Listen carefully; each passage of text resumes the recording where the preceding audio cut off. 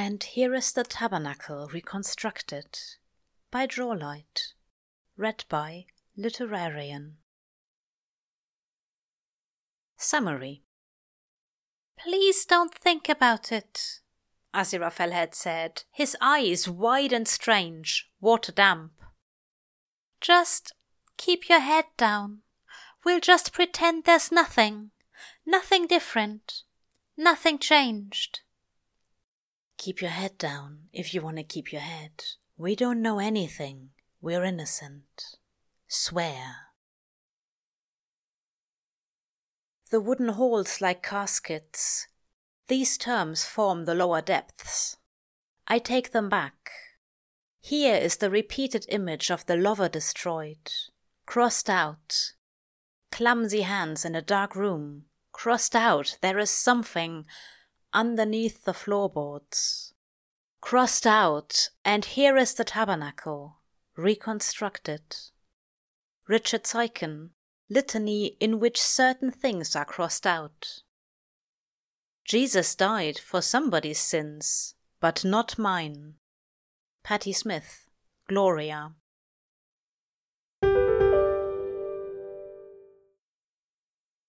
Let us, if you have a moment, consider stories. We are the storytellers, the keepers of words and our scraps of dreams.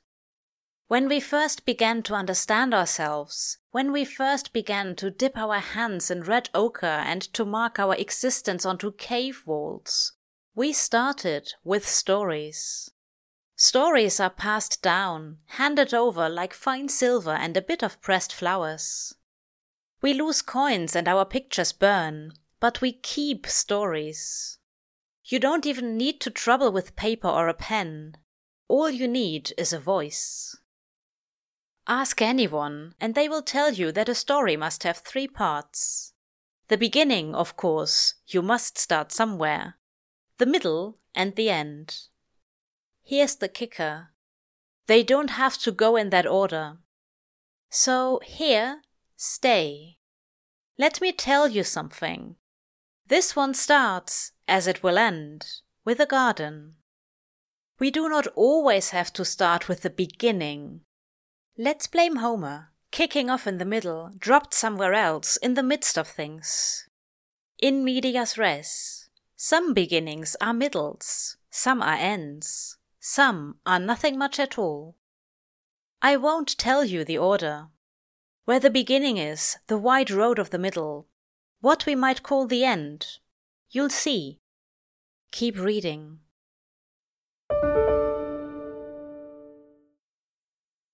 A Bookshop in Soho, London, 2019. The bookshop always reminds Crowley of Rome. It's the narrow aisles, the way you must duck your head in certain spots. Mind the ceiling, mind the sky. The corridors he'd walked through there, from hidden passageway to concealed room, had also been claustrophobically tight. Just enough space for your arms and your chest. Don't you dare try to breathe. Thank God he didn't need to. The floors had always been sharply angled. You had to know where to put your feet, had to know how to dance your way in. Be careful, keep your hands put out. Don't you dare fall. Crowley had been a gospel teacher once, giving lessons to the motherless. Or the fatherless. The children of God. That's the trouble with genderless words. We never get to know. We try to apply our gendered words to God, try to give human hands to the handless, to give human eyes to the eyeless. It's like trying to trap the ocean in a cup. There's too much there we miss, can't ever get the whole of God in. Once upon a time in Judea, the kingdom of heaven had been at hand. Or something that claimed to be. We never did find out, still waiting to hear how it goes. In Rome there had been secret rooms. Secret doors and hidden passages too. You had to know a guy, had to know the password, the covert knock. Let me in, you'd say, mouth pressed against the wooden door. I want to hear the word. I want to know. Don't tell anyone, they warned. Don't say where to find them, don't spit out a name. Here is the word. Keep it secret, keep it safe. Someday there will be a world to say it, and a world to hear it.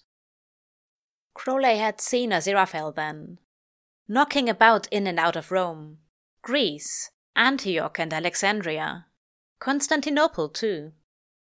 There had been words, secret and safe. I love you. It had throbbed there like an infection of the tongue. He kept his mouth shut, kept it in. Don't say it, don't make a sound. The dawn of Crowley is not here. It's also not the moment he had woken, blinking into existence, the edges of him still stardust and psalms. No, the first act of Crowley had come in Eden, slithering up snake-bellied to a garden wall. His sight caught by a bit of movement, sunlight caught in spider-silk hair. An angel. Figures. He'd side-eyed the angel, arched a brow, drawled in his lazy way, "Well, that went down like a lead balloon." "Yes, quite," the angel says, then pauses and thinks. "Wait, sorry, pardon?" "I said that went down like a lead balloon." That had really been the start of it all, the soft spot of his sly serpent heart. He's not in Rome. Not now, not here. Here, in this Knobbelknock bookshop, everything's squeezed tight. Too many books for the shelves, papers stuffed in around them. So many things that the very shop itself seems at an angle. As if, when walking in, you should reach out for a wall, grip the table, make sure you don't fall down. He's half of a collapse himself, barely strung wires, fattened with a bit of muscle, wrapped in a black shroud jacket and tight jeans. Looking for all the world like a parody of Lou Reed. Like John Cale's Leftovers. He knows what he is. Crowley sniffs at the glass, a bit of peaty scotch and absinthe wafting up like a bad idea. You know, the sheer smell of this stuff is almost pungent enough to drown out the shop. There's a huff, a snap of fingers, and the myriad of unidentifiable, unpleasant odors lift. Crowley doesn't need to look over at Aziraphale to know that his eyes are rolling heavily, that he's got that fond smile playing at the edges of his mouth, that he's also sniffing his own glass and questioning Crowley's recent adventures in craft cocktail making. No, he doesn't need to look. He does anyway. There's the soft lift of the lip, the arched brow, the lamplight caught on riverbed eyes. It's good for business. Bad for business, you mean? Crowley says, taking a sip of his concoction. It's not half bad. Just a bit strong on the simple syrup for his preference. All in all, it's good enough. Serviceable. He takes another sip and throws his shoulders, drapes his arms along the long lines of the sofa, drops his head back along the cushions. Here he is, a collapse of a man with hell-painted hair. It's well past nightfall and he's indoors, yet still wearing dark-glint sunglasses. He shifts and his jeans have no choice but to shift with him, painted on so tight that you might wonder what sort of miracle got them on in the first place. For the first time in a very long time, Crowley just lets himself breathe. Closes his eyes, laughs a little.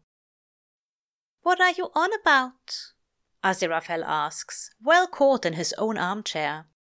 A wingback with piles of books set about it. His cassock pale hair is a bit wild and on end, as if he has been dragging his hands through it. The lines in his face are more pronounced, his khaki gabardine overcoat thrown over a table, not hung up carefully, not gently put away, just thrown there as if even hanging it up might be too much effort, too much work. I don't know, can't believe that worked. Crowley brings his head up, looks over at the angel. That's the end of that then? No more nothing?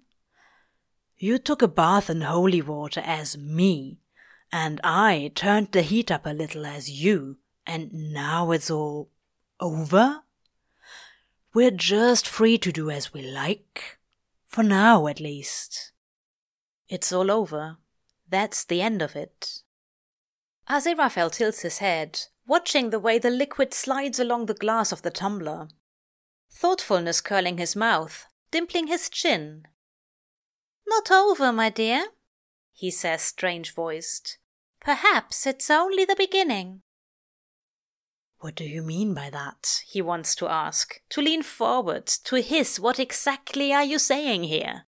To say, I'm always off kilter around you. I'm always 3 steps behind. Is there something I'm missing? Tell me there is. Tell me I'm not looking for something that's not there.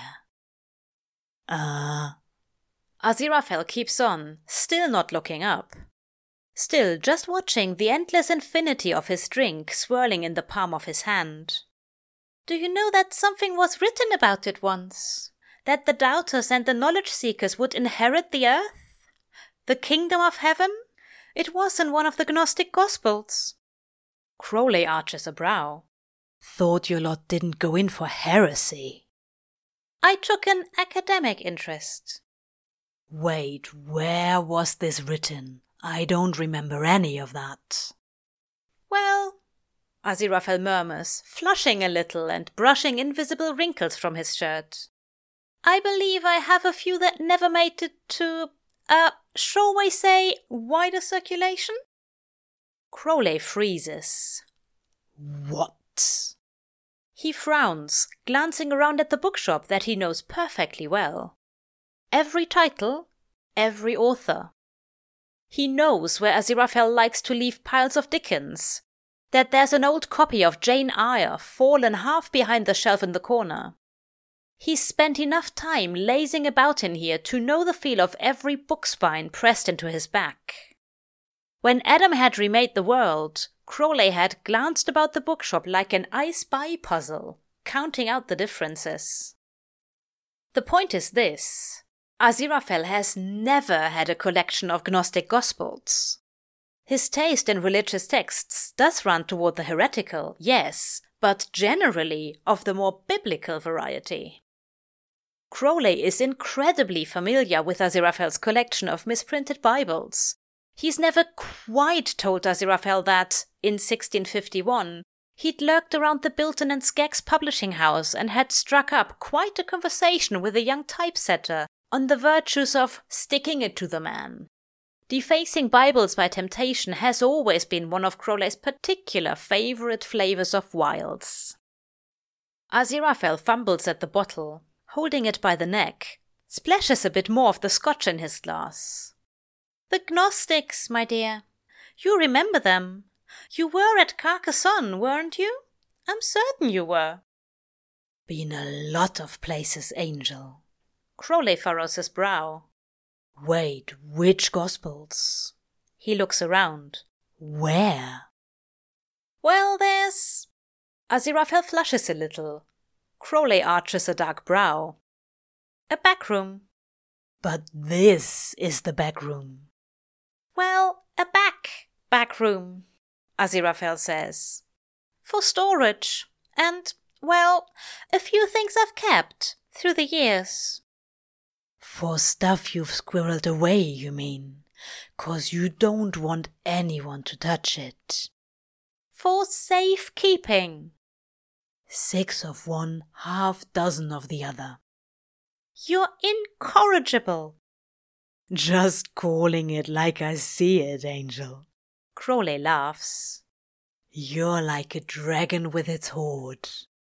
Yes, well, Aziraphale sniffs. Perhaps the dragon simply appreciates the gold more. Sure. He waves his hand. Anything you say. He quirks a brow, glances about. So where's this back room anyway? I've never seen it. Aziraphale stands up and sets his glass down. Oh dear, I probably shouldn't have said. He sighs. Now, Crowley, I'm trusting you to be gentle with everything in there. Be careful. Some of those pieces are nearly 6,000 years old. Crowley stares at him. You've kept things from the beginning. But Aziraphale is moving, up and around the chair, pulling his waistcoat down, resettling his bow tie. At the start of the narrow knock stairs to his upstairs flat, he pauses and looks back. Crowley is still sitting open-mouthed on the sofa, staring at the equation of secret gospels and unknown storage rooms, trying, unsuccessfully, to solve for why. Are you coming? Aziraphale asks, one hand fumbling at the banister. Where? Well, I never use my bedroom, so I figured it was a fairly reasonable storage space. It's quite dry. No one ever goes in there. No one? Crowley grinds the question out under his half-cracked molars.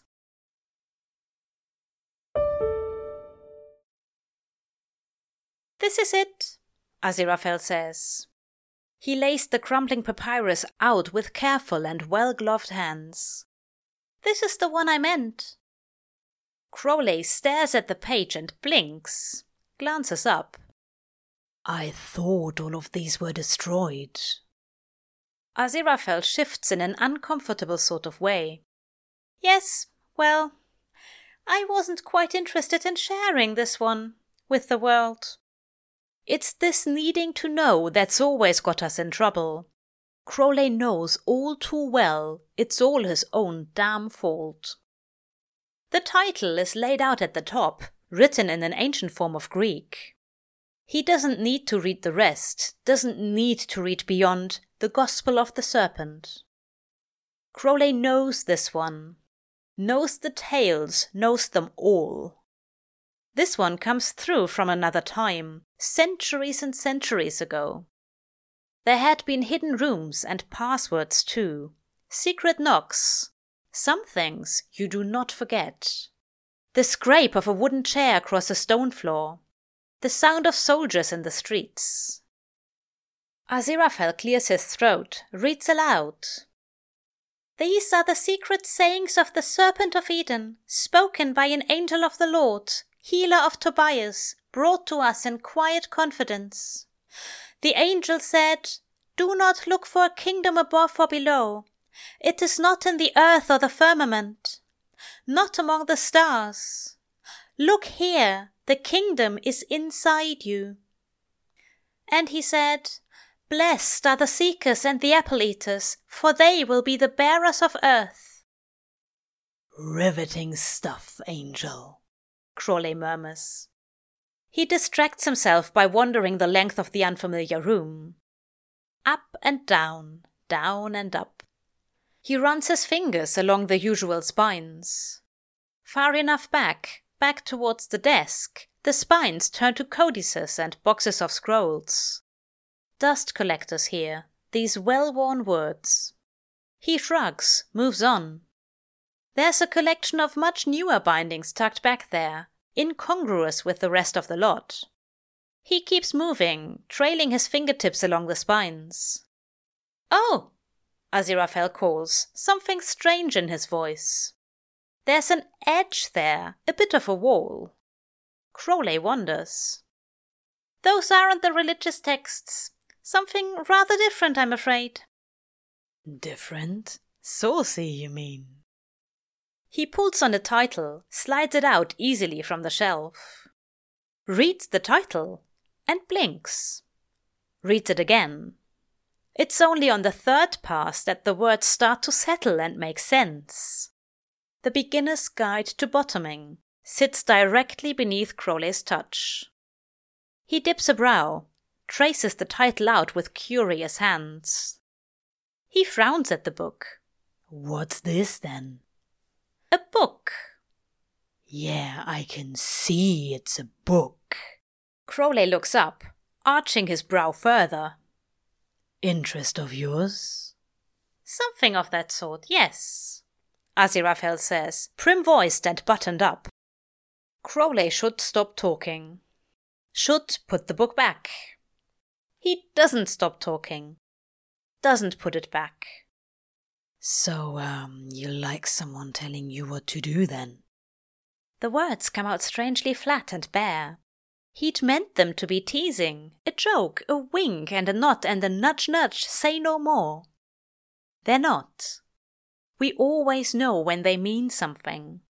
We always know when we've laid ourselves bare. The words hang there between them, strangely vulnerable.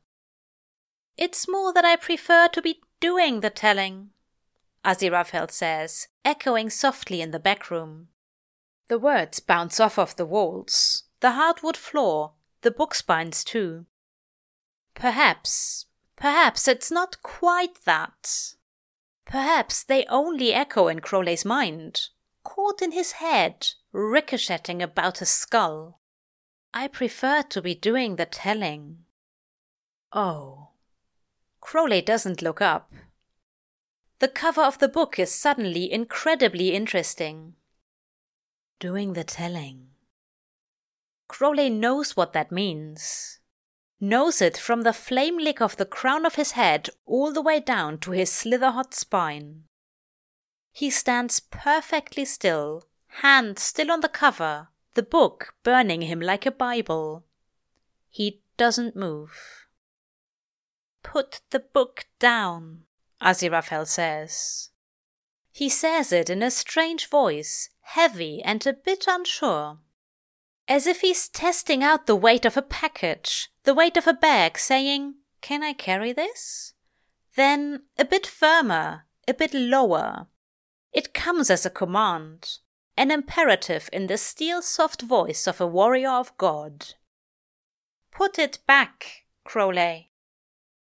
He swallows, hot in his ears, hot between the shoulder blades. Why? He isn't sure.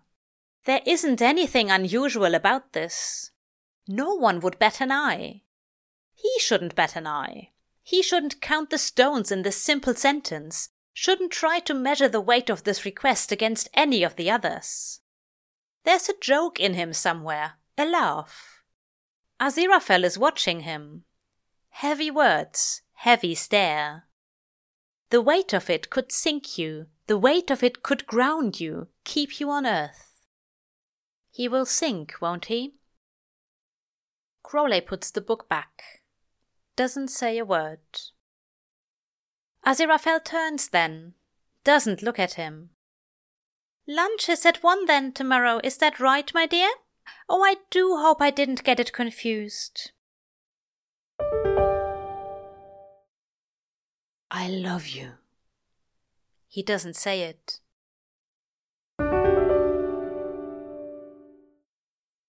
We measure out love by empty spaces, by the holes it bores into us, by the gaps left behind when it is gone. A lover once loved is already marked, already has a little wear and tear on their bones. Bones tell every story, every bit of history. Your dental work, your nutrition, social standing. We can look for the scrapes and dings of love, find out how much you need it. This is the trouble. When we strip down and bare ourselves, there's nothing but bone. When we finally stand in front of someone else, asking to love and be loved in return, we have to bare ourselves to the bone, show all the empty spaces, say, "I need a lot from you. Is that all right?" The bare truth is this. Sometimes they run. Sometimes our would-be lovers look at the spaces, see how deep they go. Sometimes this is why they leave. Crowley needs too much. He knows this already. It's worse when you've had a bite of something, when you've had a taste. It's hard to want blindly. You cannot crave without knowledge. We've never said, "God, I could ruin a pint of ice cream," without knowing the exact flavor we're after, without knowing the way it melts on our tongues. The viscosity of cream, the slip-slide of wet sugar there, pitching down the back of our throats. Crowley knows. He knows what he wants. He wants the weight of Aziraphale's fingertips. He knows the taste of his sweat, the exact curve of his fingernails, left there on Crowley's skin. Here he is, sprawled on his black leather sofa and glaring a warning into a bit of ivy. One hand tearing at his hair, the colour of red giants, the colour of a Mars storm. Pulling at it, tearing from the root like a regrettable weed. As if he could dig out the memory from his mind, bury it somewhere deep and untouched. As if he could pull Aziraphale out from himself. Pull out that god-forsaken scrap of parchment. Pull out that absurd book that he had found. He can't stop thinking about it. Aziraphale's choice of BDSM literature. The Beginner's Guide to Bottoming. The way Aziraphale had said, "I prefer to be doing the telling." As if he'd lifted a heavy weight. A paperweight, perhaps. A stone. A bookend. The way he turned the words over in his mouth, like feeling out the heft of them. The way he'd found it pleasing on the tongue, had leaned forward and added, "Put the book down." Crowley shivers. Presses his palm against his jeans, trying to take the edge off. He knows the flavour of what he wants. 1967. It'd be better forgotten. It'd be better if I didn't remember a goddamn fucking thing. A kiss. It had happened once. Only once, somewhere there in history. So Crowley only ever thinks about history. In 1967, there had been a car on an orange-lit Soho street, lined with bookshops and adult stores. A neighborhood of secret rooms, books and magazines hidden behind counters. Whispers again of, "Don't you dare tell anyone about me, about us, about what we're doing here. Maybe, someday, we'll be able to talk about it. Maybe, one day, there will be a world to listen." The car door had slammed behind Aziraphale. Crowley had sat there, his heartbeat scattered like marbles dropped on the tile floor. His hands cupped around a tartan thermos, cupped around angel-blessed water. "It's the real thing?" he had asked. "The holiest," Aziraphale had said, voice catching like a foot tangled on a rug. "Did you bless this yourself? Is this your own?" Crowley had wanted to ask, never asked. He'd thrown himself out of the car in the heartbeat after. One foot in front of the other, one hip slung past the other. Tried to drop a heavy knock on the bookshop door, but the door had swung open, easy as you like. Aziraphale had stood there, just a few meters away, turning back to look. His coat only half off. His pocket watch sat carefully on the little table. "Angel, what the hell was that about?" Crowley will never forget how Aziraphale had stared at him. That catch of breath, the bobbing of his Adam's apple like a buoy on open water. The slight lift of the jaw. Something off, something not quite right. Something unusual in the air between them, disrupting the atoms of the space they live in. They had been unbalanced. This is the trouble with a poorly weighted shelf. Everything slips, slides, crashes together. Aziraphale had glanced away, not looking at him properly. "Do me the decency of looking me in the goddamn eyes, Angel," Crowley had thought. His spine had caught fire as he realized that Aziraphale was looking, only was watching his open mouth instead. "It's nothing," Aziraphale had said, turning back as if to head deeper into the bookshop. "Nothing." "Nothing," Crowley had repeated, empty-voiced. Nothing is a bath in holy water, a shot of bleach to the esophagus, burning him from the inside out. Nothing. Nothing but an infection hollowing him out, leaving his bones spongy and his tissues soft. Nothing but all the spaces where Aziraphale should be. There had been a swallow. Aziraphale and his nervous tug at his coat sleeves. Yes, Crowley, nothing. Like dropping a knife on your foot, like oil spatter from a pan, like burns everywhere. Crowley had scowled, dug his brows deep, stepped forward. You're seriously gonna tell me I've made everything up? He asked softly. Softer than he likes. He'd aimed for a hiss, landed somewhere here in pleading. All of it? Aziraphale still would not meet his eyes. All of what, pray tell? Want to. This beating of his nervous heart. Don't make me say it, don't. You must know, you have to know. If you don't, if I've been having these conversations alone and just thinking you were a part of them, do you have any idea? Any at all? I know what it feels like when you look at me like you shouldn't, when you think I'm not watching. Don't tell me I've made that up. Please, don't take that from me. It's all I've got. You know. An anxious lick of the lower lips, wetting dry skin. Do I? Angel, Crowley had said. Had begged, really. He's not too proud. The rain-blue eyes had slammed shut. Crowley watched them, the lines forming with the dropped brows, the thin-pressed mouth, the deep inhale of breath, as if we could ever steady ourselves with a scrape of air. Don't, Aziraphale had whispered. Please don't. It will ruin everything. Crowley swallowed. Well, let's fuck it all up then. Angel, you gotta know. You know, don't you? Aziraphale looked up.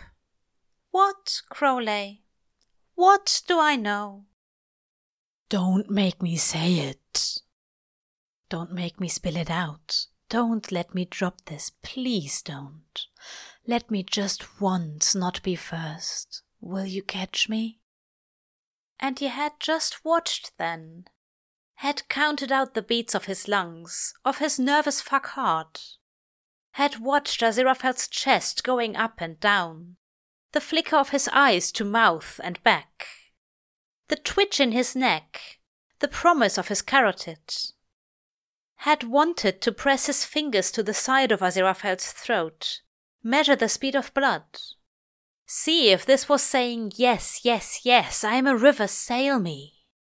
Climb on the backs of my blood cells. Travel me. Kiss me. Aziraphale had stepped closer. Maybe Crowley had. He can't remember clearly. He couldn't tell. Does it matter? It doesn't matter. Kiss me. Aziraphale licked his bottom lip. He can blame dry air, blame a nervous tongue, blame a hungry mouth. Kiss me. His ears had rung. They're ringing now, here in a flattened Mayfair, 52 years between them. Back then, in a barely lit bookshop in Soho, there had been scarcely 4 inches between them. Too close, too near, too much. Proximity is a promise. You cannot get within 6 inches of someone else's mouth without a kiss or a fist. His own hands are uncurled, unfisted, twitching and aimless. Misplaced. Crowley had swallowed. Shifted. He remembers that the room had been warm. He remembers watching. Remembers calculating distance and time, yes, and trajectory too. We always know when we're about to be kissed. I mean, I will if I gotta, but just... He never finishes that sentence. Aziraphale's hands come up, gripped at his jacket. The gold-painted irises shook slightly, gripped in focus, dedicated as a scholar at the desk, a monk in his scriptorium, bent over a bit of gold leaf and a scrap of parchment. Illuminate me. There had been a war, and Crowley has never been sure what side he is on. If he might be wearing red or blue, blue or grey, black or gold, doesn't matter. All that matters is that they both look the same once the gloves come off, once the uniforms are peeled back. Skin and bone and blood and wings, 10 fingers, 10 toes, a heart for the giving. Aziraphale had breathed in, his eyes widening. Don't fire until you see the whites of their eyes. Don't kiss me until you can see the whites of mine, until you're that close. Once you are, do with me what you like. We always steady ourselves before falling, before jumping from a plane, a diving board, before tipping backwards into the sea. Aziraphale's hand had tightened in the sky-black fabric. A thumb pulled slightly at the collar, pulled Crowley down just a fraction. An involuntary request, an involuntary motion. Come to me, bend to me, give me this. The moment had broken. Aziraphale grabbed him by the jacket lapels and pulled Crowley tight against, wide eyes slammed shut, a mouth pressed to his, desperate and firm. There had been no breath, no need for breath. You do not breathe while drowning. You do not breathe while under the sea, while cast out into space, in the center of a fire. We practice holding our breath so that we might stay in these moments longer, these spaces between air. Pockets of nothing. Pockets of nothing. What are we doing? Nothing. Let's do more of this. Give me more nothing. I can hold my breath. Come with me, Aziraphale had said, lips grazing over his own. A body dragged over the rocks of Crowley's own. Which way is up? Who is drowning? Who is the storm? Hands had worked up against his neck, thumped against his own heartbeat, his betraying arteries. Hands in his own red scare hair. Where? He had whispered. He knows what he wants, doesn't hope to suggest. Don't get it wrong. Don't presume too much. Don't want too much. Don't fuck it up. Upstairs. His own palms had moved over Aziraphale's chest. He's already stumbled, already missed steps. Minutes ago he had sat in an oil-black car, holding a thermos in his hands. Now his mouth tastes like ambrosia and bergamot, sketches of Earl Grey. Aziraphale's cologne lingers in his nose, little catches of citrus and cedar, ambergris too. How did I get there? Shouldn't I remember every moment? You're too much, too distracting. I've thought about this too much. Don't you dare let me forget. What are we doing? Aziraphale hadn't said anything, just pressed his nose into Crowley's jaw, mouth into his neck. Crowley knows the difference between a nothing that says, I don't have the words, and a nothing that says, this isn't real. Aziraphale hadn't said anything, didn't have the words. Everything had been between them, in the palms of his hands wrapped there around Crowley. This was never nothing. Crowley remembers still, all this time later, the measure of everything. Aziraphale had shook his head, his hands had dropped then to Crowley's own, lost there, pilgrim hands far off course, and woven their fingers together. Just come, he had said, soft as night. They'd made it up the stairs. At the top of the skinny stairs they had frozen. Crowley's fingers curled around Aziraphale's neck, dipped into his hair like pulling through warm sand. There had come a sound from downstairs, somewhere near the front of the shop. Aziraphale? It's Gabriel, Aziraphale had whispered, eyes wide and nervous. Fuck! God damn it! Crowley had hissed. He remembers Gabriel, In 1967, yes, and standing in Tadfield too. Crowley remembers a Gabriel from millennia ago, back when they had worn the same uniform, same insignia. Had carried swords cast from the same steel. There had been a cold wide room and floor-to-ceiling windows. Suits hadn't been the in thing, not back then, all those thousands of years ago. They had both worn white robes, cut from diaphanous fabric. There had been long hair, and they had worn their halos out. "Looks like you've a bit of a fallen angel," Michael had said, reaching out with her snarl fist. She'd grabbed his halo and snapped it across her knee, cleanly broken in two. Behind them there had been a sudden spray of light. Fireworks. Not yet Crowley's hands had swung around to his shoulder. Pain had burst there, sudden and swift, and it was Sandalphon that he had found behind him, his repellent sword sticking out of not yet Crowley's back. When he pulled his hand back, it had come away red as poppies, red as dying stars. Blood then, blood always. This is how you go. Not the stairs, not an open floor. It's the blood loss that comes first. Crowley would wake up later on a concrete floor, damp with rot and moss, a web of scar-torn tissue forming over his left shoulder, and the pieces of his ruined crown tossed in after. You never do get the sulphur out from under your fingernails, doesn't matter how much you try. Doesn't matter how much bleach you soak yourself in. Demons have long memories. "Go," Aziraphale had said. "Out the back door, hurry!" Crowley had nodded, left. Grabbed his jacket and snuck out the back window, scaled the drainpipe. Waited next to the phone. Aziraphale hadn't called but had knocked on his door instead. 12 hours and 23 minutes later, not that Crowley had been counting. "We can't," Aziraphale had said. Crowley had locked the door behind him, but Aziraphale doesn't come in. "Not again. Not ever." "Angel."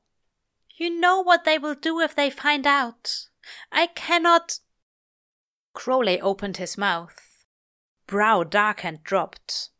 "Just once, can I just, please?" "Don't say it," Aziraphale had whispered, closing his eyes. His chin dimpled with misery. "Please don't say it." Crowley had nodded then, shut his damn fool mouth, snapped his teeth together, bit it back, cut it off. He'd swallowed down "I love you" like strychnine, a cyanide capsule. Mutam, adjective, saying nothing, silent, uttering no cry. Silentia muta noctis, deep speechlessness of night. Mutam dico, I do not say a word. Aziraphale doesn't say anything. Crowley has always known the difference between a nothing that says, "I don't have the words," and a nothing that says, "This isn't real." Aziraphale didn't say anything, didn't have the words. His hunched shoulders had said, "There is nothing, this isn't real, it's over, let it go, don't wait up. Don't set a watch by this love, nothing is there. Nothing will come by. Nothing will wake you up. You'll sit there forever, waiting for love to darken your door. Let it go. Let it go." "All right," Crowley had gritted out, pushed through tight teeth. "Nothing to say, eh?" Aziraphale had forced a smile. "Oh," he whispered. "Thank you." He gestured to the door.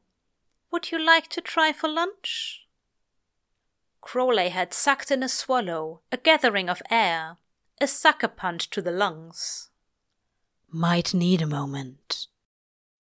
Aziraphale and his worry-wobble lip.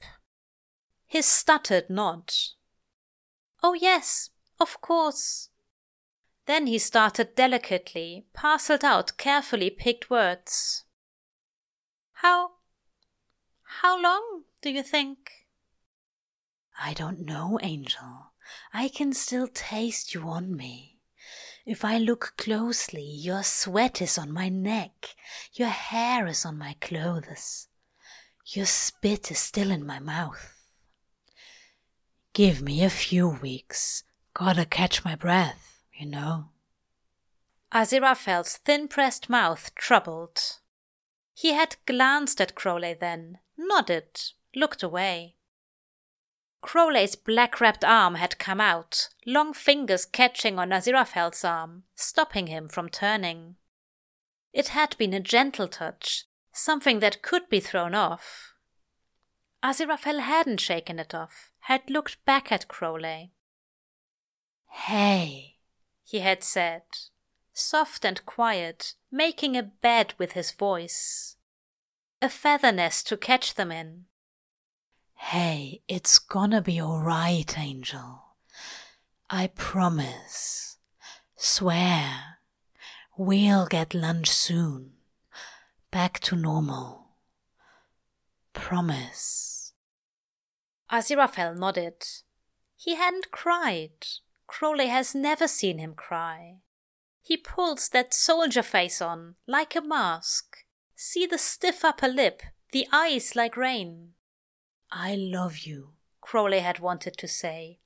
Didn't say. Never says. He'd tried to swim once. It hadn't worked.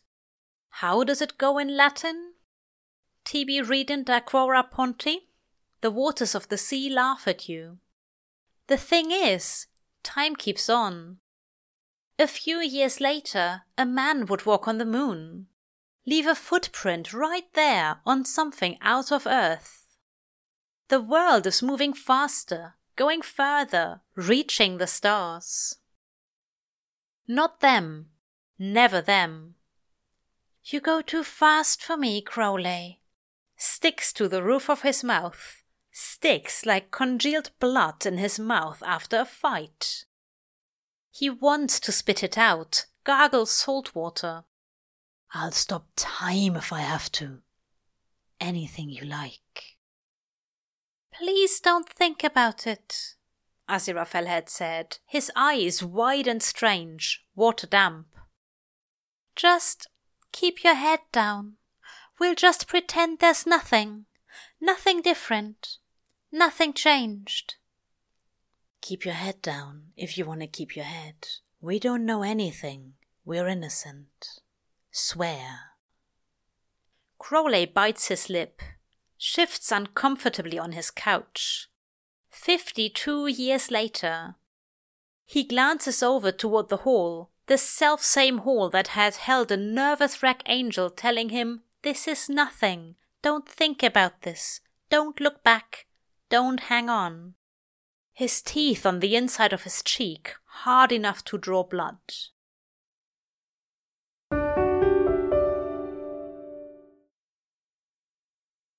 "Let it go, Crowley," Aziraphale had said. "Drop it, bury it 6 feet under. Don't turn back and look at this. Just please forget it happened. If we're ever safe somewhere, we can come back, turn around, bring it back to the surface. Don't go looking for it. Don't look back."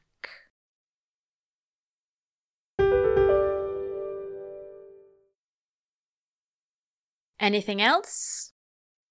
The shopkeeper taps his fingers on the glass counter. Crowley ignores him, focusing on the ratio of buttercream to shell, to the depth of the macaroon's feet. "Mayor lemon and passion fruit. Sea salt caramel. What about the black sesame? That good? That too. That'll do." Crowley moves along the counter, eyeing up the offerings. There's coffee and rose petal, pistachio and framboise. Praline, yes, and orange blossom too. A dark red one, near berry black, catches his attention. "And a few of those, will you?" he says, jabbing a long pointer finger at the far tray. Sure thing, the seller says, packing up the pomegranate-flavored bites. The macaroons lined up in a perfect row, tied off with a bit of ribbon. Crowley rarely shows up to the bookshop without something in hand.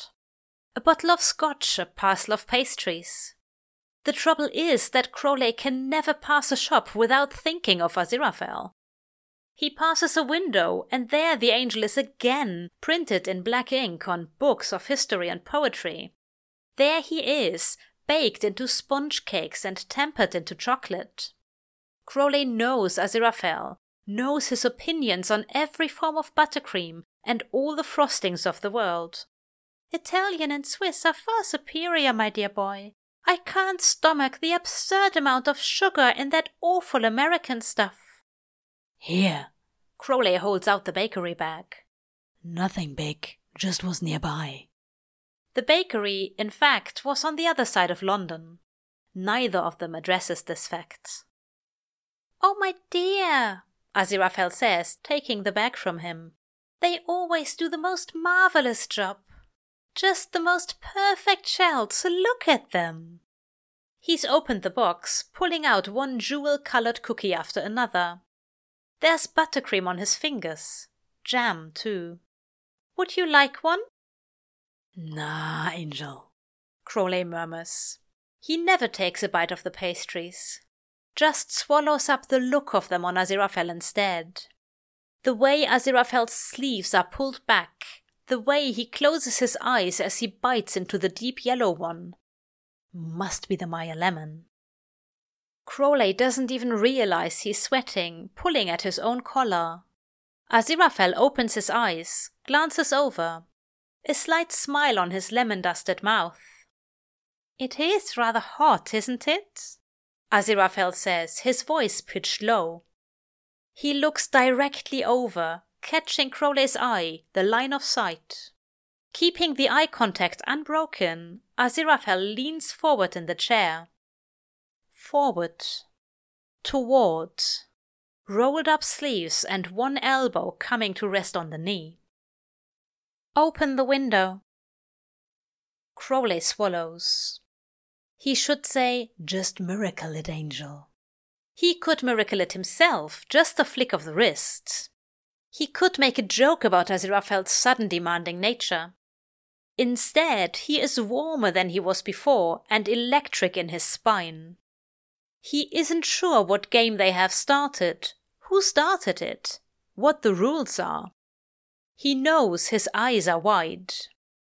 He is suddenly intensely aware of his body, the shape of it, the proximity to Aziraphale's own. Crowley gets up slowly from the sofa, deliberate and long. A bit of a slither in his bones, his hips. Why? What are we doing? He doesn't know, but his body wanders. Wet-mouthed and trying not to think about the cock in his own pants, this sharp red wand. Opens the window without a word. Leans against the wall for a moment, silent and aware of the bend of his arm, the curl of his neck. How do I look? Is this how you tell others? Is this how you would tell me? Would you ever... Are we? He catches that gaze again, that sharp blue stare. Unblinking, taking the measure of him, sounding him out. Crowley thinks only of that damnable book he had found not 2 days ago. Thinks only of the way the words had sounded on Aziraphale's tongue. I prefer to be doing the telling. Crowley shifts, trying to slow down, trying to breathe. Do you ever think about telling me things? What would you want me to do?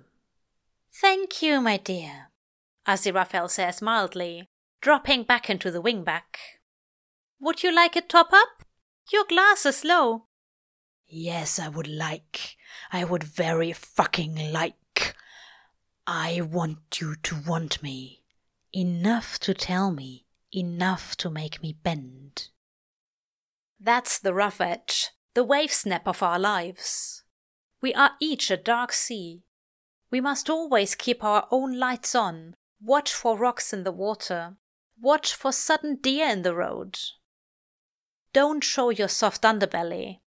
Even if you want, even if we come together with wet mouths and question mark fingers, we must always do it cautiously. Keep our teeth out, keep the lights on. I want you to tell me. I want you to make me. I want you to love me enough to want me like a shipwreck, to force me to shut the fuck up. I want you in this wild way, and I want you to snap me up, shut my brain down. Make me admit how much I need you. Make me, God, make me admit to everything I think about you. Make me tell you what I want. Make me not be nice. Make me not be kind. Give me permission to make a mess of myself over you. Take me, God, take me and use me. Fuck me silent, exhausted, until I can't overthink it. Until there's nothing left but you and I and that bed too. Nothing left of my anxious mess, because you told me to tell you. You wanted it. It's not my fault then. He takes the top up. The conversation slides to the nature of bebop and the correct deterrence of hopeful bookshop customers. No one mentions skin, a kiss, a gospel secreted away upstairs. No one says, do this, come here. Remember when? Later, in his own bed, Crowley shudders as he comes, thinking of Aziraphale holding him down, the weight of the other man heavy as the commands in his throat. You're mine, aren't you? Dream Aziraphale says, pulling at the shame-red hair. Tell me how you're mine. You're going to come now because I want you to, aren't you? He comes for a ghost of Aziraphale. Yes, God, yes, please. Chokes on his own spit, throws the sweaty sheets to the side, pushes his damp hair back, scowls at the corner, the empty bed. God, fuck, look at yourself, he thinks. Here he is, a collapse of bones in a ghost town of his own bed, making a mess of things.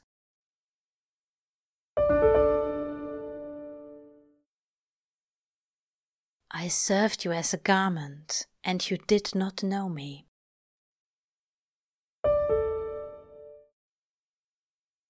Lunch at the Ritz isn't new. They've been here hundreds of times. An arrangement within an arrangement. It doesn't have to be the Ritz. Aziraphale loves food, pores over the Michelin guides, the James Beard Awards. Oh, my dear, he says, let's try this next. Crowley never eats much, but he whisks them anywhere Aziraphale would like to go. He remembers the swirl of red wine in his glass at Le Bernardin, the dwarfing paintings of the ocean behind them, the hush of the dining room. They had eaten scallops with brown butter washed dashi.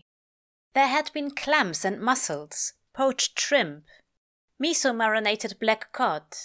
He had read the poetry menu of Atelier Cran, drowned out the blue eyes across from him with a dash of Kir Royal. When Aziraphale had whispered something about new Nordic cuisine, Crowley had miracled a reservation open at Noma within an instant.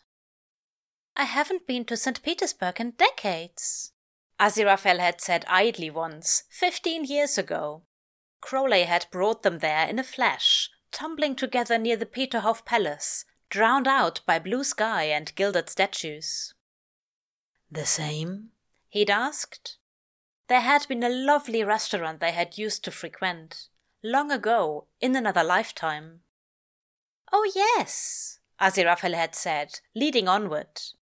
So they'd found themselves here, in this restaurant somewhere near the banks of the Neva, a stone's throw from the summer garden.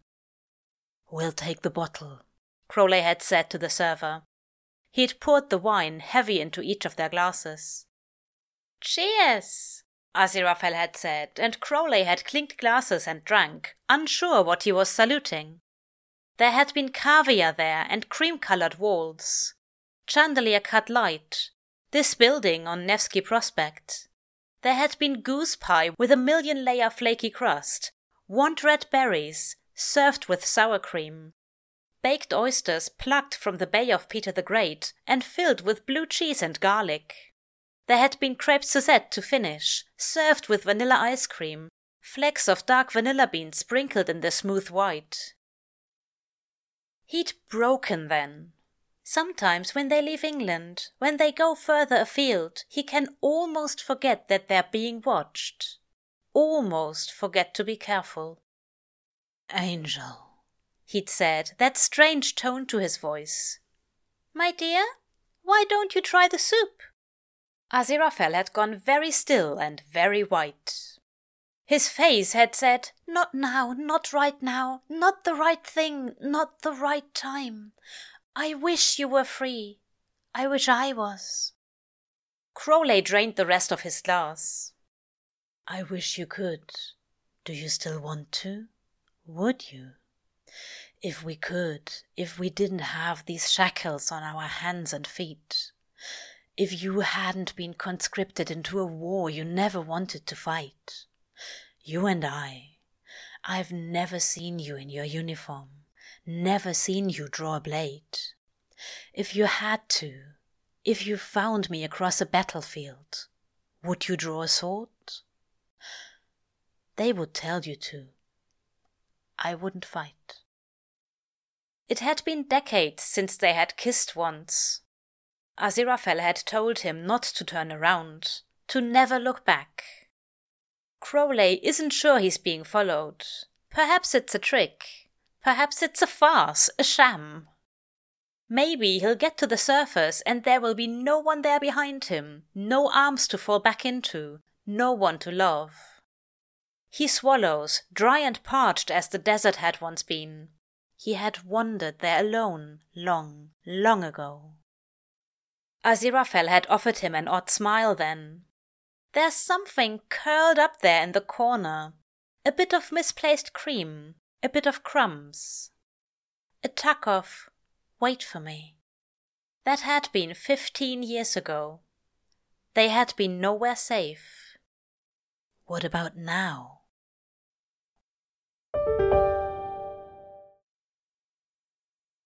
Don't look back.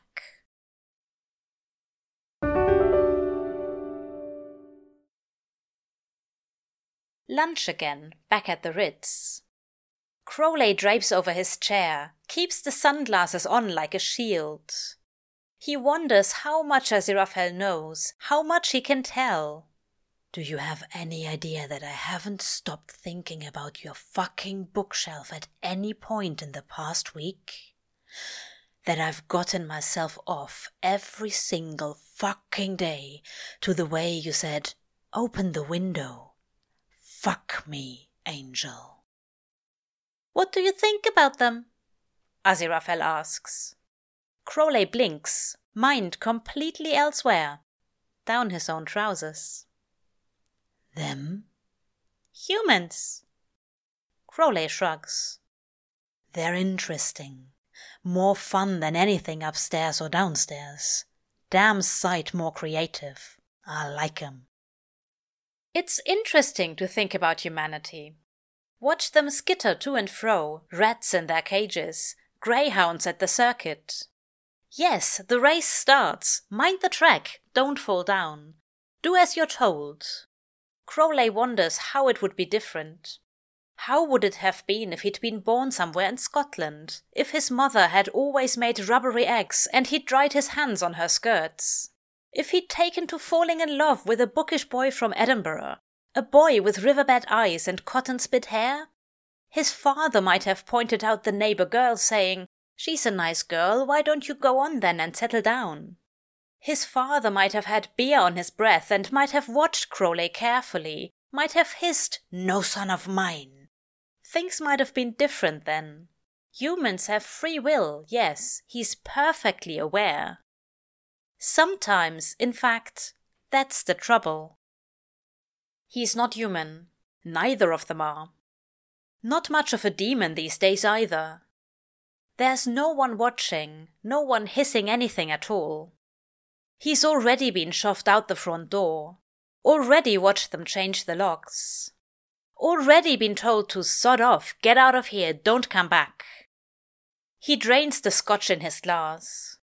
Crowley glances up, drunk-eyed through hazy eyelashes, watches Aziraphale stare off into space.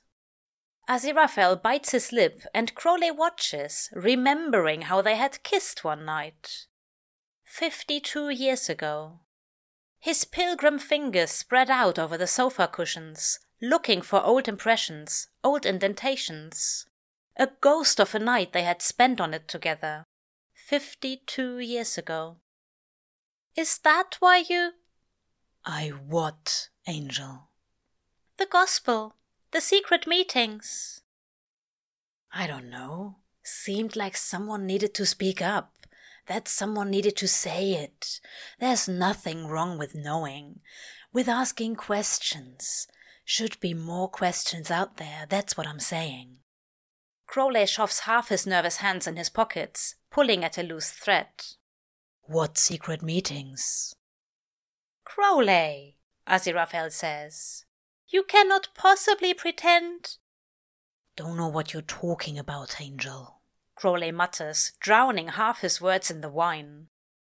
The gospel of the serpent, my dear. Come now.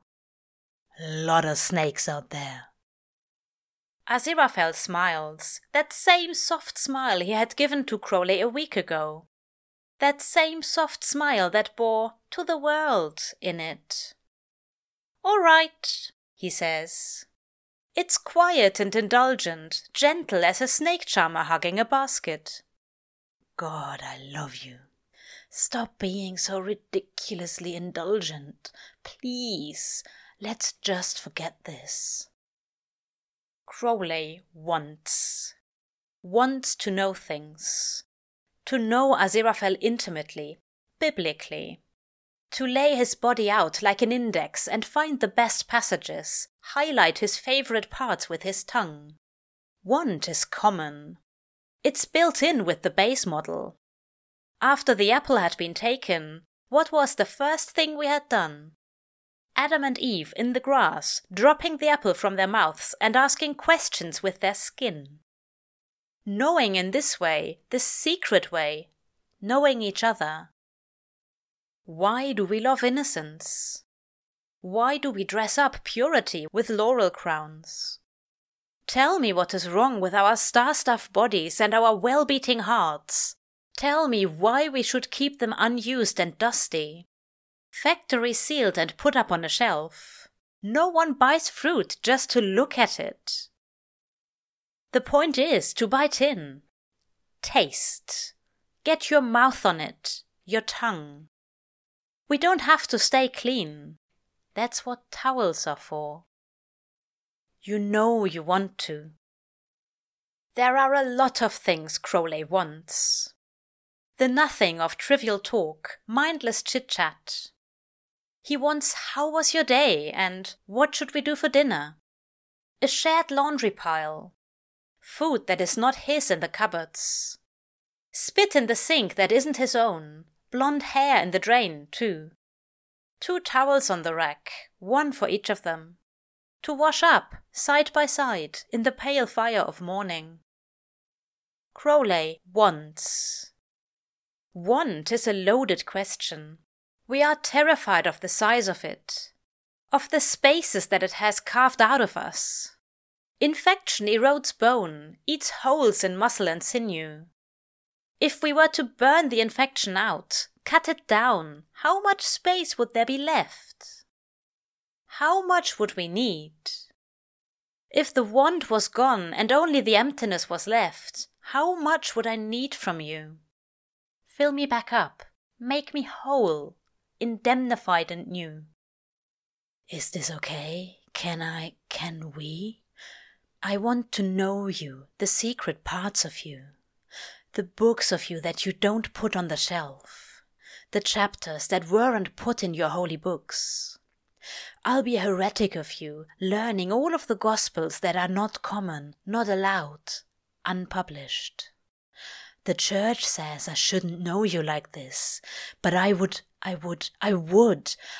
kiss psalms into your thighs and praise the secret gospels. I've always needed to know too much, to need too much. I can't get my hands out of the sand, can't leave you alone. What if there's something I've missed? A tablet, a scroll. What if I haven't found it and there are secrets of you I have not yet loved? I don't want your tongue to taste like honey. Don't flavor yourself, don't make yourself taste the way you'd think I'd want. I want you bare. I want you sweaty and salty. I want the worst of you. And the beauty, too. Pass the tea, would you? Aziraphale asks. Sure, Angel. You know, he says, pushing the plate over, this cake is absolutely scrumptious. Yeah? Try it. And Aziraphale holds out the fork, that strange glint in his eyes. His mouth partly open, inhaling all the way. Brows slightly raised here, in this face of a hungry man. Crowley blinks, realizes too late that his hand is itching over the tablecloth. So he takes the fork. Aziraphale had told him to, so it must be good. It must be all right. It must be what he wants. Takes the fork, swallows the bite. He tastes it, every layer of the opera cake. The shell top of pristine chocolate ganache, the sponge cake and the cream. When did he close his eyes? He doesn't know. He opens them again, looking up to see Aziraphale still watching, still open-mouthed. Well, Aziraphale says, his voice low, did you like it? Yeah, Angel, yeah. Crowley nods, his thumb brushing across his mouth, catching crumbs and the sweep of chocolate. I goddamn liked it. I loved it. I love you. He doesn't say it. Surrender is a funny word. Crowley sometimes likes to fantasize about being on offer.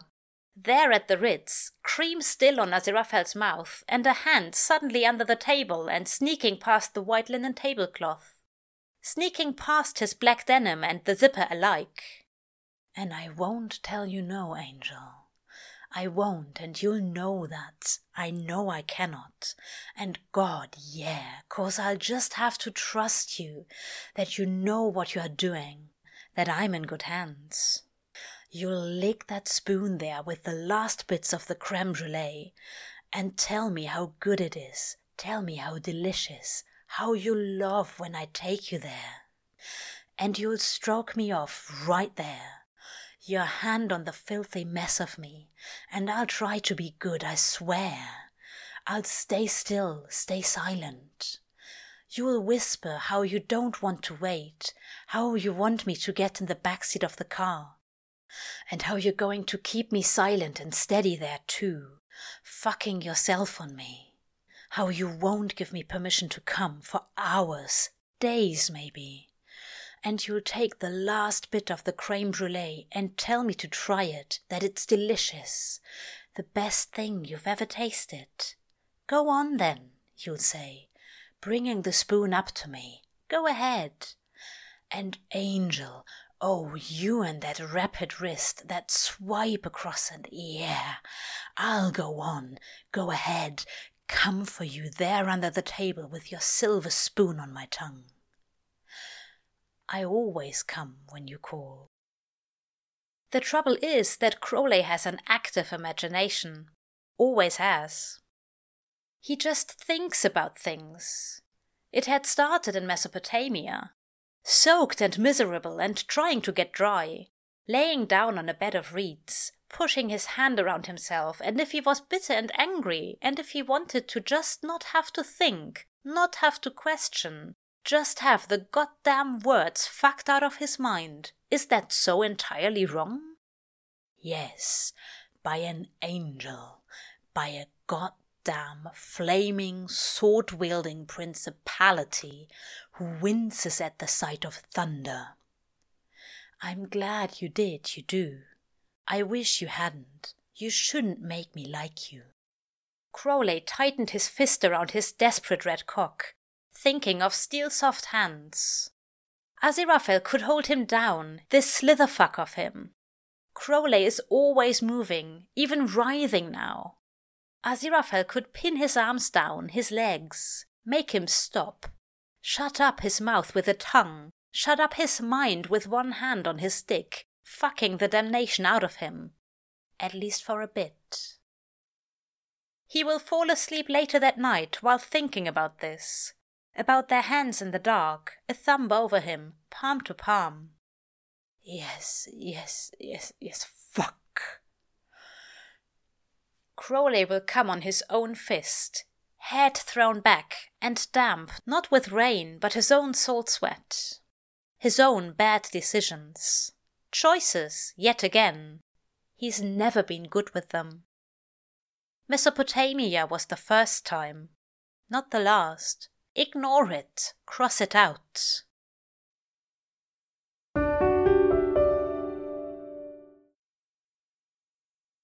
So, that stuff in your books. Isn't it humiliating? He asks. You know, for the... Aziraphale shakes his head, mostly focusing on the wine label. What? Crowley says. But there's that look in Aziraphale's eyes again. A blush on his cheeks, his nose, the tip of his ears. No, Aziraphale says, touching his bow tie, adjusting it. He doesn't look at Crowley, just straightens a pile of books on the table. As I'm to understand, it's quite, enjoyable for some to take direction, to let go, I believe. Crowley leans back against the shelves, keenly aware of every book spine pressing into his back, measuring his own skin, the way he moves. He presses back further than he needs, craving some kind of contact, some kind of pressure. Sounds like trouble. That could go really fucking south. Having to just blindly follow some orders? Look, I've always been skeptical of orders. You can't just go around with your eyes shut and... It's about trust, Aziraphale says, looking at him. How's that? Crowley asks. Doubtful. Warm. Boundaries are set before, of course. It's about trusting each other. The sub has the ultimate word, my dear. Word, he says, cavern-chested, reduced to an echo. A safe word. To stop anything at any moment. It's about pleasure, Crowley. Crowley stares. Doesn't look away from Aziraphale's hand on the corner of the book pile. Careful fingers with trimmed nails. They have never talked about sexuality so openly before. Not without a joke, a laugh, a spot of, oh, you know how humans are. Never talked about the very real fact that they wear human bodies, have human blood, human heat. It has been 6,000 years. What have you done? Who have you been with? What do you do when I'm not around? That damn thumb keeps moving over the spine, the edge of the book, rubbing the pages. Almost opening the cover, closing it again. You've done this. There's a moment of pause. The light is still low, cast an afternoon sun through the windows.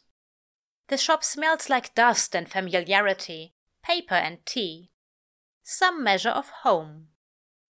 Not in a purely practical manner, mind, Aziraphale says, low, quiet. I suppose I have more, shall we say, theoretical experience? You've thought about it. Yes, Aziraphale says. He looks up, catches Crowley's eye. Crowley presses his hips to back further into the wall. His rapid rhythm heart feels bruised, sore from his racetrack blood. No human body should contain this much heat. His breathing is faint but harsh, asphalt rough. Have you? breathe. Theoretically, I guess. I'm a bit curious, Aziraphale starts. On what? If you were to choose a word, what would it be? There's something in Aziraphale's voice that Crowley can't quite catch. It sounds like, "Do you trust me?" Crowley stops breathing. He is standing there in silence, grateful for the cut of his jacket, the darkness of his jeans. He needs to get out of here, to miracle himself to his bedroom, tear himself out of his own boxers and wrap his half-starved fist over himself. The car, even. A quick miracle to make the windows dark. He won't even leave the street. There, parked outside of the bookshop, sitting in his own seat, zipper down and hand on himself, spit wet and thinking about dropping to his own knees, pushing himself between Aziraphale's thighs. Will you come in after me? Let me go after you? We tried once, couldn't hold on. It went dark. I let go. I shouldn't have let go. You asked me to. I shouldn't have. Is there still something for us? Tell me, please. I love you. All futures are temptations. Not all temptations should be fought against. Want is not wrong. Some wants we should strive for. Asta, he says, low and quiet, tripping on the flower word as he says it, wincing a little. Yeah, Angel, I trust you. Asta, Aziraphale says. A lovely word.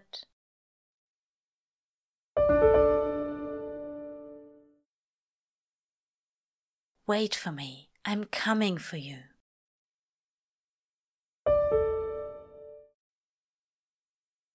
A parked car in Soho, 2019, several days later.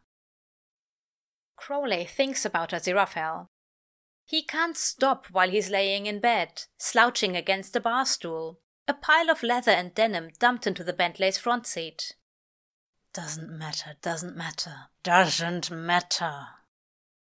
He can't stop, he never stops. His stomach twists in knots. A storm in a teacup, a vole caught in a sack. Something trying to get out, claw out, make itself known.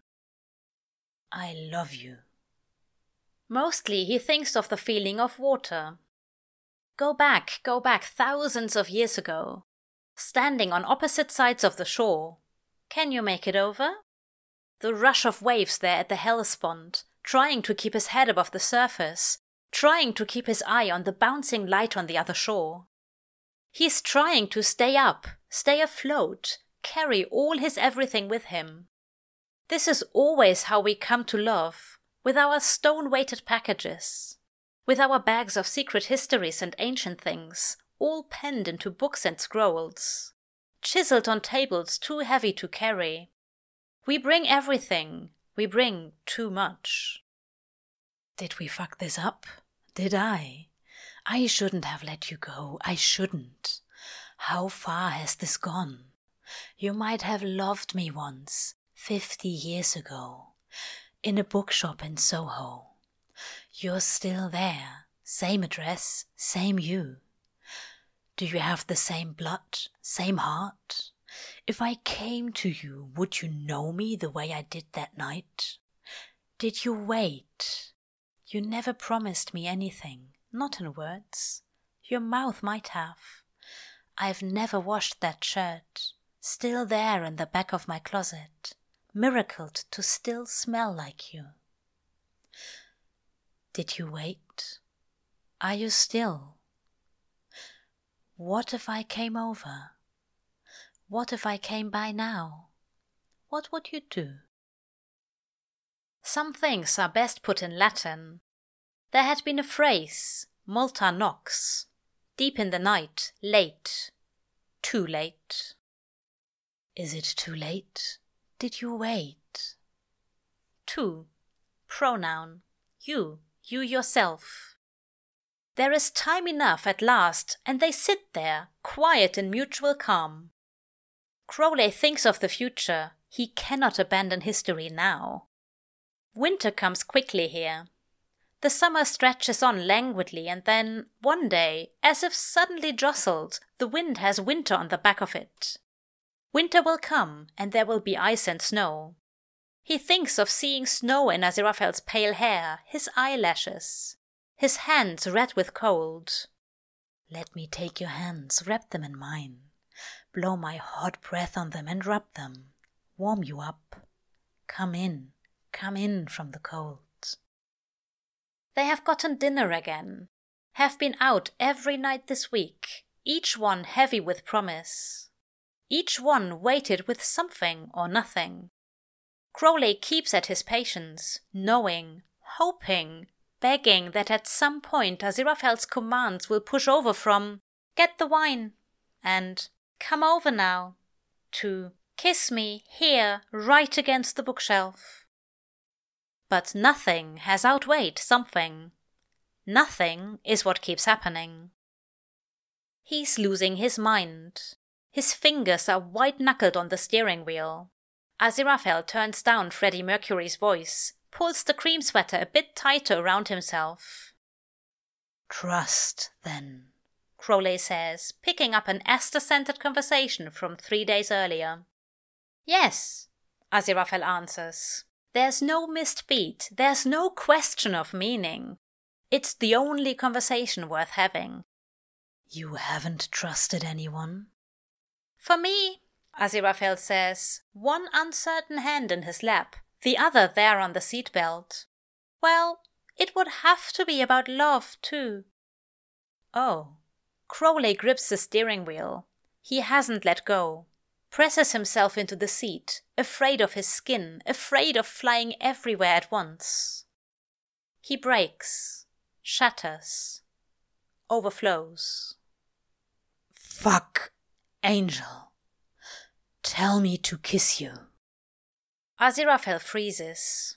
Swallows, looks over at him. "Do you want me to?" Crowley turns in his seat, runs his hand over his face, catching in his own war-torn hair. "Yes, and all of it. Everything. I am losing my bloody mind. Can you not see that?" "Tell me exactly," Aziraphale says. His hands are very tight on the seatbelt. "What you want."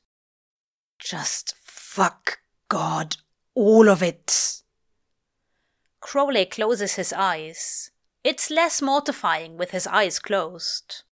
"Tell me to kiss you. Tell me to take everything off. Tell me to get on my knees and suck your goddamn cock, and then I want to fuck until I don't remember my name. Please." "Do you love me?" Aziraphale asks.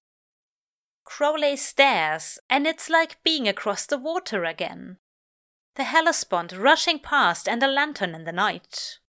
The river Styx, and he's always had too much in his pockets to weigh him down. Too many stones, silver too. Might as well pay Acheron, might as well take the boat, might as well try to get across. "Wait there, I'm trying. Wait, I'm trying. Don't let me drown." "Angel, you know." "Tell me how," Aziraphale says, wide-eyed, breathing harshly. "Please tell me. Tell me I didn't ruin it, back then when I couldn't. Please tell me." He shoves his eyes closed, tight and tense. "Is that what you wanted to tell me then? In 1967, when I wouldn't let you? Is that what you would have said?" His breathing is harsh, ragged as broken bones, shattered concrete. "You don't want to know. I need too much. You'll see it, you'll run." "Try me." Crowley swallows. He's always assumed that the very worst parts of him are safe. His want, his sick, miserable want. That even if it could be indulged, even a little, the depth of it could be unconfessed. We always assume we can clean the house before anyone comes over. Empty the fridge, take out the trash, dust the shelves. There's an understanding that we don't share the details. Now, here, Aziraphale stands, sounding out the depth of him, shining a light there. Don't come down here, he wants to say. You won't like what you see. Let these scrolls stay in the sand. In love with you. I have been in love with you since I saw you there. In Eden, standing on a fucking wall. You gave your sword away and, well, I guess that was the end of that. For me, I mean. He closes his eyes, grits his bitter teeth. I never stop thinking about you. Never. It's all right, I guess. You can get used to anything. I've learned to live with it. Gets worse sometimes. He can hear Aziraphale's breathing there against him. But Aziraphale hasn't said anything, hasn't touched him, hasn't fucking moved. So Crowley just keeps letting the words fall. All of them that he's gathered up across every language. I love you. I loved you from the moment I saw you, or, well, I knew that I would love you. Didn't have a say in it. I've tried to stop, promise. Tried everything I could think of. Seeing you, not seeing you. Sleeping. Nothing worked. Nothing ever fucking works. I just keep on loving you. And that's the worst of it, Angel. I'm gonna love you till the end. The end of time. The end of creation. I'm so sorry. It's a lot. Please remember that it's been a long couple of weeks and I'm tired. I know this is too much. I've fucked this. Crowley, Aziraphale interrupts. Stop. Look at me. He stops, blinks, opens his eyes. There's Aziraphale and his blue vase eyes, always this steady sky. He's barely breathing, neither of them are. His knuckles white on the edge of the armchair, mouth parted, his lip damp. He's licked it, must have. Crowley wasn't looking. Kiss me, Aziraphale says. Those eyes focused. Crowley thinks they are the colour of sometimes, of liminal spaces and intervals and in-between things. Eyes that never have settled properly on a colour, green and blue and gold, all at once. Aziraphale has always been a gatherer, a keeper of things. Look, you've taken in all the colours too. You have a bedroom, a bed, Aziraphale whispers against his mouth. Yeah, he says. I do. Take us there then. How long? Just the once? For now? He'll take it, anything, sign anywhere. Please, please, please. Quod fugien semel hora vexit. What the transient hour brought once and only once. I love you, I love you, I love you. It's this sad song, this tragedy. This old beat of his heart singing again. Don't look up, don't look back. Keep your eyes shut till you're safe.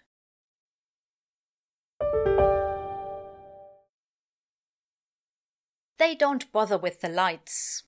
Why bother? It's a familiar song, love, even if we've never sung it before. Crowley hesitates in the room. He doesn't want to reach first. He will if he must. There's a question in the set of his mouth. A question of how much? How much can I have? How much will you give me? How fast? I'll temper myself to you. I'll go any speed you like. Whatever you need, Angel. Whatever you want. His mouth brims with questions. Questions about arteries, about vertebrae, about the road of their spines. I want to discover you.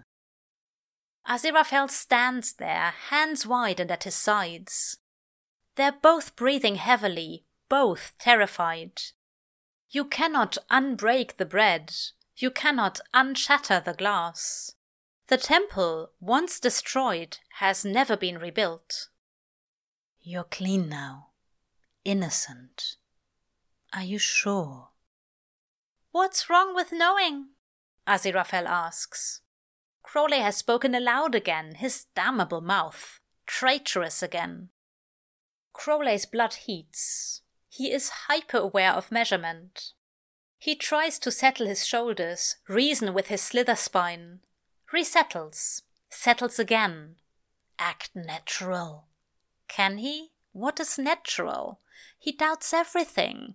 Wonders what he has ever done with his hands, his fingers, the space of his feet. Aziraphale catches his eyes.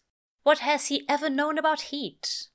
What has he ever imagined about love, about want? He has forgotten the facts of fire. Fire burns, melts grass, blisters our skin, leaves scorch marks on wood, yes, and hair too. He's forgotten warmth. He's forgotten how it feels to lean near a bonfire, near a burning bush. He's forgotten what it is to be warm. He's always known that love sparks, that he's a bit of flint wanting to strike tinder. The wind turns. The weather is changing. Is it safe now? You're so warm. I don't know what to do, Crowley whispers. I'll tell you then, Aziraphale says. Is that all right?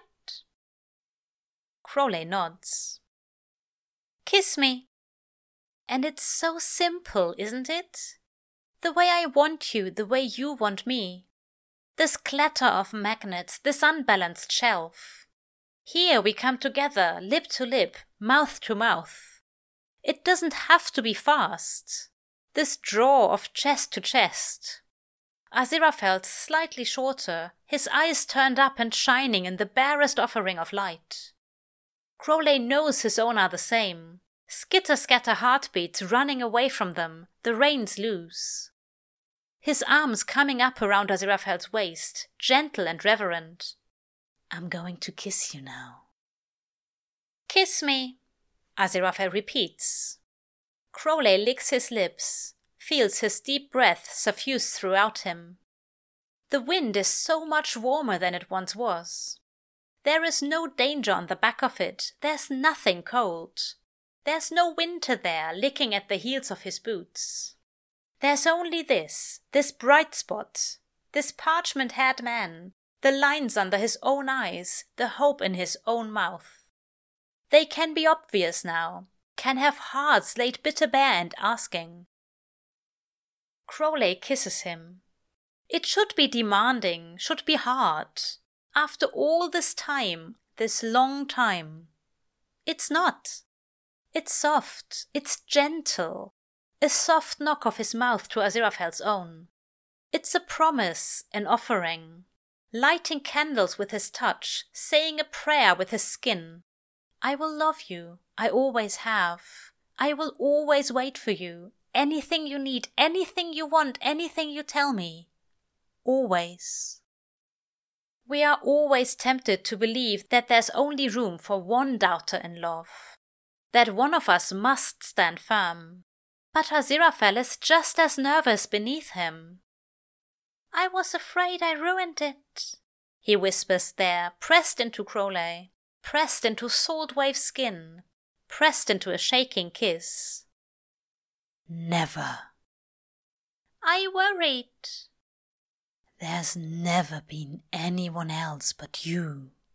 You gotta know that, yeah? I couldn't tell you then, but I can tell you now, Aziraphale murmurs, his breath weaving in with Crowley's skin. There are spaces between the atoms of him, the cells of him. Aziraphale's breath settles there, lives there. I will kiss you for each day that I could not tell you, each hour. It will take time, he seems to promise. We have all of it in the world. They kiss. It gets wetter, deeper, faster. Crowley finds himself pressed up against the wall, a memory of a once hospital in Tadfield. He hisses. I'm going to strip you down. Is that all right? God, yeah, please. Miraculously, Crowley is perfectly naked. Aziraphale unties his bow tie, removes the waistcoat, rolls up his sleeves. Stay there, Aziraphale says, turning to the side table to set Crowley's sunglasses down. Crowley stands, crosses his arms, shifts a little from side to side, strange and nervous, out of body and in it, and incredibly aware of the shape of himself, the twist to his legs, his spine. His breathing, his red-dark arousal blunt in front of him. He doesn't have a scrap of clothing. His hair doesn't offer any decency of concealment. He's agonizingly obvious like this, already cock-hard and ruined. Aziraphale's still fully dressed in a goddamn pressed set of linen trousers. Good, Aziraphale murmurs. He turns back, tilts his head. The soft smile, the starlight catching in his hair. You're so good. Nah, Crowley says, shrugging his bent wire shoulders. I'm really not. No, nothing good. Not him. Razor-edged bones and fire-spit hair. Hellfire-touched and singed, the smell of burnt hair still clinging to him. Cinerem. Noun. The residue from a fire. Ashes. The extinct ashes of a fire. The spent or smouldering ashes of love or enmity. Don't speak. Aziraphale comes closer, stands right in front of him. There's nothing casual in it. He comes within an inch. Crowley can feel Aziraphale's body heat, feel the displacement of the air as he moves. If Crowley twitches, he might brush against the coat. Aziraphale leans in, mouth to almost mouth. This almost kiss, nearly touching, not touching. Just this barest interval of air. His eyes are those pale blue dots, like the earth hung in its black sky, like Neptune caught on tape. He watches Crowley, intense and studied, doesn't look away. Don't speak, don't talk, don't move. I want you to be silent and stay perfectly still, and I want you to keep eye contact. Do you understand? Crowley nods. Silent, yeah, okay. Maybe it's easier silent, not tripping over his own words, making a mess of things. You're beautiful, Aziraphale says, still ghosting his mouth right over Crowley's. Crowley feels branded, thrown in a steam vent, down a geyser. His skin burns. I could just lean forward just a little, kiss you. He doesn't, he stays still. Their eyes stay focused, steady on each other. Aziraphale's are that steady same river blue, flecked with gold and affection. I always want to tell you that. Aziraphale's hands come up his body, always just a half-inch away, always just barely buffered by atmosphere. They don't touch him, hovering over his arms, his shoulders, his chest. Aziraphale's right hand drops down the center of his chest, slowly over his stomach, his hips, traces the outline of his impossible cock. Just there, the air shifting around him, the body he'd promise of him. Just the smallest fuck of his hips, and Crowley would press himself into Aziraphale's waiting hand. Aziraphale holds his hand there, mouth slightly parted, focused eyes bright and never breaking from Crowley's own stare. His breath is wild, this heart rattle of himself. He grits his teeth. Don't move, he reminds himself. Don't look away. Do you know how wonderful you are? You're kind, aren't you? You don't want to be, but you are, not just to me. I love you for that. Aziraphale says, still too close, still not looking away. Crowley swallows, blinks quickly, bites his tongue. Don't talk, don't look away. Still that hand, so impossibly close, so warm, that air between them, just the smallest movement. Aziraphale waits, watching. Crowley stays still. Oh, look at you, my dear. You're splendid. Thank you. Not. Oh? Aziraphale quirks a brow. Aren't you? And what will I have to do to be sure that you remember that you are? There's a long quill. Where did this come from? Crowley looks around, cannot tell if it had been miracled there or had been there all along. Perhaps his eyes have drifted shut. Perhaps not. He can't tell. There's just this room, this space where Aziraphale exists, where Aziraphale reaches out for his body, takes his parchment skin, reaches out with an undipped quill.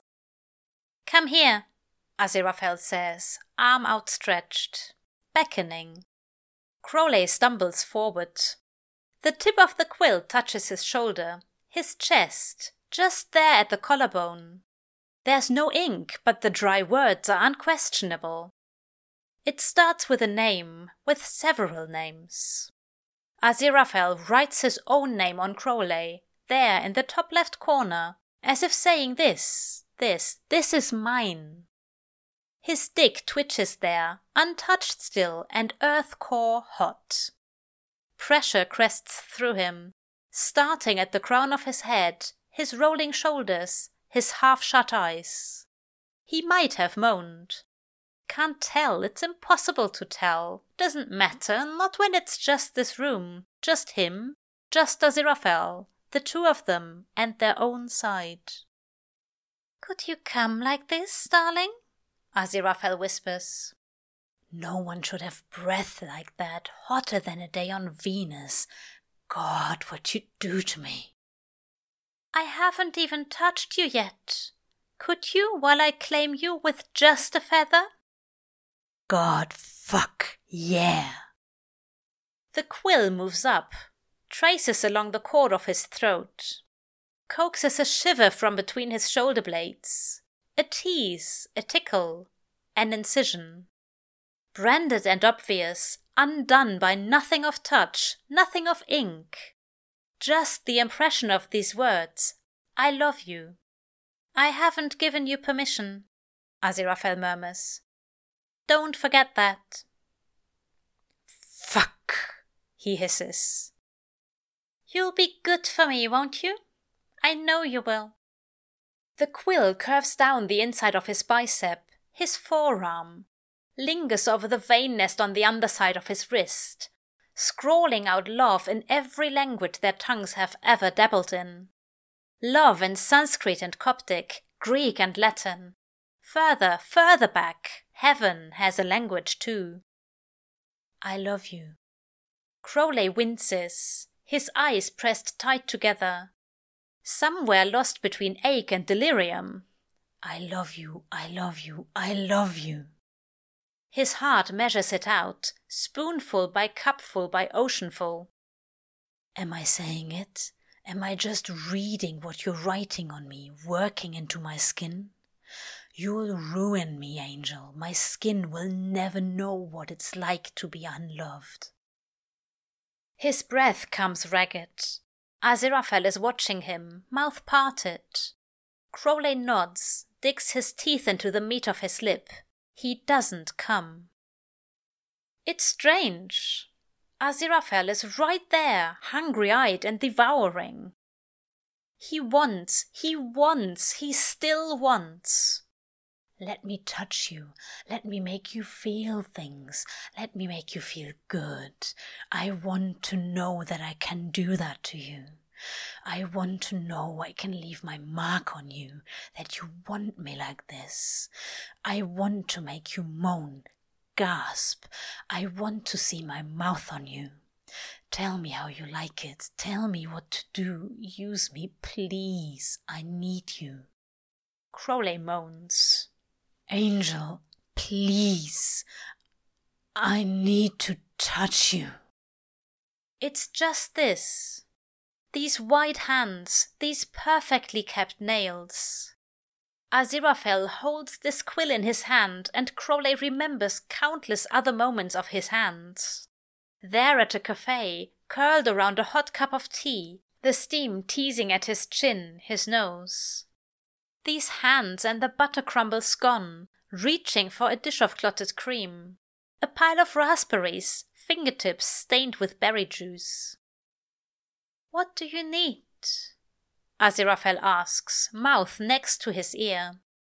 He pulls back slightly, just enough to watch Crowley's eyes close. His fingers twitch. Let me. Let you do what, my love? The world spins. His hands ache, empty and needing.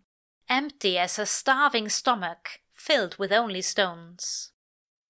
I need you, he whispers. Maybe he says it, maybe he doesn't. It hangs there. Prove it to me, to my skin. Prove that you waited. Prove that this isn't a trick. I can't look at you. I need to know. I need to make sure you're there. Let me touch you. I won't until you tell me. Not until you tell me it's safe. Not until you tell me that I can. Prove to me that you're there, that this is still between us. It's not a trick, right? I'm not dreaming. Please, let me know. Touch me, Aziraphale says, holding his eye contact. He takes Crowley's hand, hanging there at his side, useless and dead-bellied and half-starved. Takes it and brings it up, presses his mouth to the knuckles, places it on his chest. A sound lets loose, torn out into the air. It's him, isn't it? It's Crowley's own embarrassing need. Yes, obvious and terrible and needing. It's all right, isn't it? This time. There's soft eyes, there's soft skin. There's Aziraphale who has "I love you" on his tongue, who has always been there, waiting, who has always walked the same path. It's okay now. You can touch, you can look, you can let the sound out. It's okay. Crowley nods, swallows. He wants. Why is there still that echo there in the back of him? This ricochet around his skull of, I shouldn't. I'll get myself on you. You won't be clean anymore. I'm not supposed to. We shouldn't. What if we can't go back? Look at you, white and pure. Once you drive a car off the lot, it's never new again, is it? It sticks to the roof of his mouth. Things he's been told. Things he doesn't believe. These little pieces of sediment from other mouths, other voices, settled into him and weighing him down. He might drown. Are you sure? Darling. I mean, demon and all. I might, make a mess of things. A mess of you. Aziraphale's face softens. As Moses lifted up the serpent in the wilderness, even so must the Son of Man be lifted up, that whoever believes in him should not perish but have eternal life. Crowley flushes. Don't know what you're on about. Sure know how to ruin the mood, Angel. Don't think about an old gospel, something never sent around, something never in wider circulation. And the serpent said, Bless those who eat and see, those who seek to know. The kingdom of heaven is inside of you. The seekers shall know the truth and find salvation in their midst. Tell me how. I want your mouth on me. That tongue of yours. God, yes. Crowley drops to his knees. It's easy with Aziraphale. Parting the trousers like the sea, working his hand in, His mouth is wet, ready and waiting. He swallows Aziraphale down, swallows his moans, runs a loving hand up to Aziraphale's soft stomach, running through the dust of hair there like a bit of grass, gentle, gentle. The cock hard in his mouth, hotter than a brand, hotter than a pan from the stove, burning and aching. There are hands in his hair, pulling at him. This gasp above him. God, yes, let me do this to you. Let me do this for you. Don't let anyone else touch you.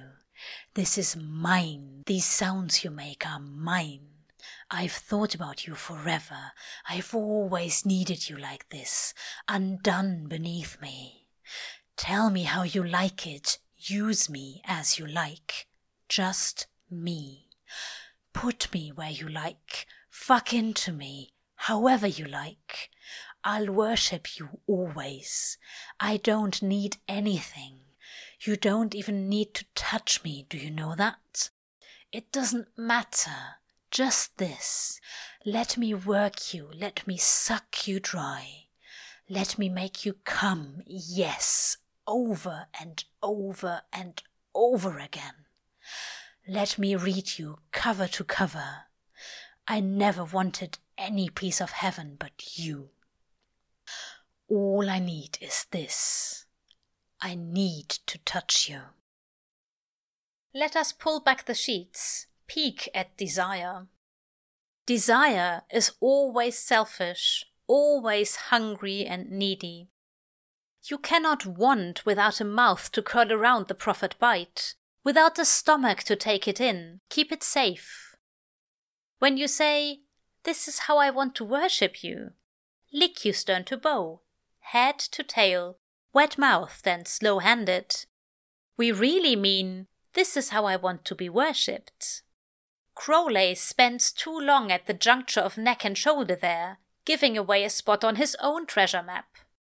He tests the soil by grasping at Aziraphale's arms, digging his nails in there just the way he himself likes to be tilled.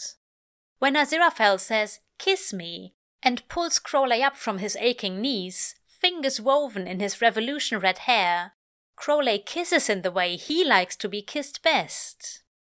We savor differently on the second read. On the fourth time we've had the meal. Desire doesn't fear familiarity. We still say, "This is my favorite book. This is my favorite dish." With familiar lovers, we know where to put the oyster knife, turn the key, open to the soft within. We know how much lemon to use, where to put our tongue. We know which passages read best. We know how to open a book to favorite pages. Our hands between them and leaning in. This is the first time. Aziraphale curls around him, hungry as an eel, sucking at his skin. Yes, here, skin against skin, inside and out, recognizing each other's bodies. Curled together, each a single parenthesis, a single quotation mark, recognizing their completion. "It's you," he could point out to Aziraphale, his other bracket. "I've been looking for you all my life." It aches to be a quotation mark left hanging, incomplete. It is like a wound. There is nothing on the other end to stop the words from spilling out. "I've called your name.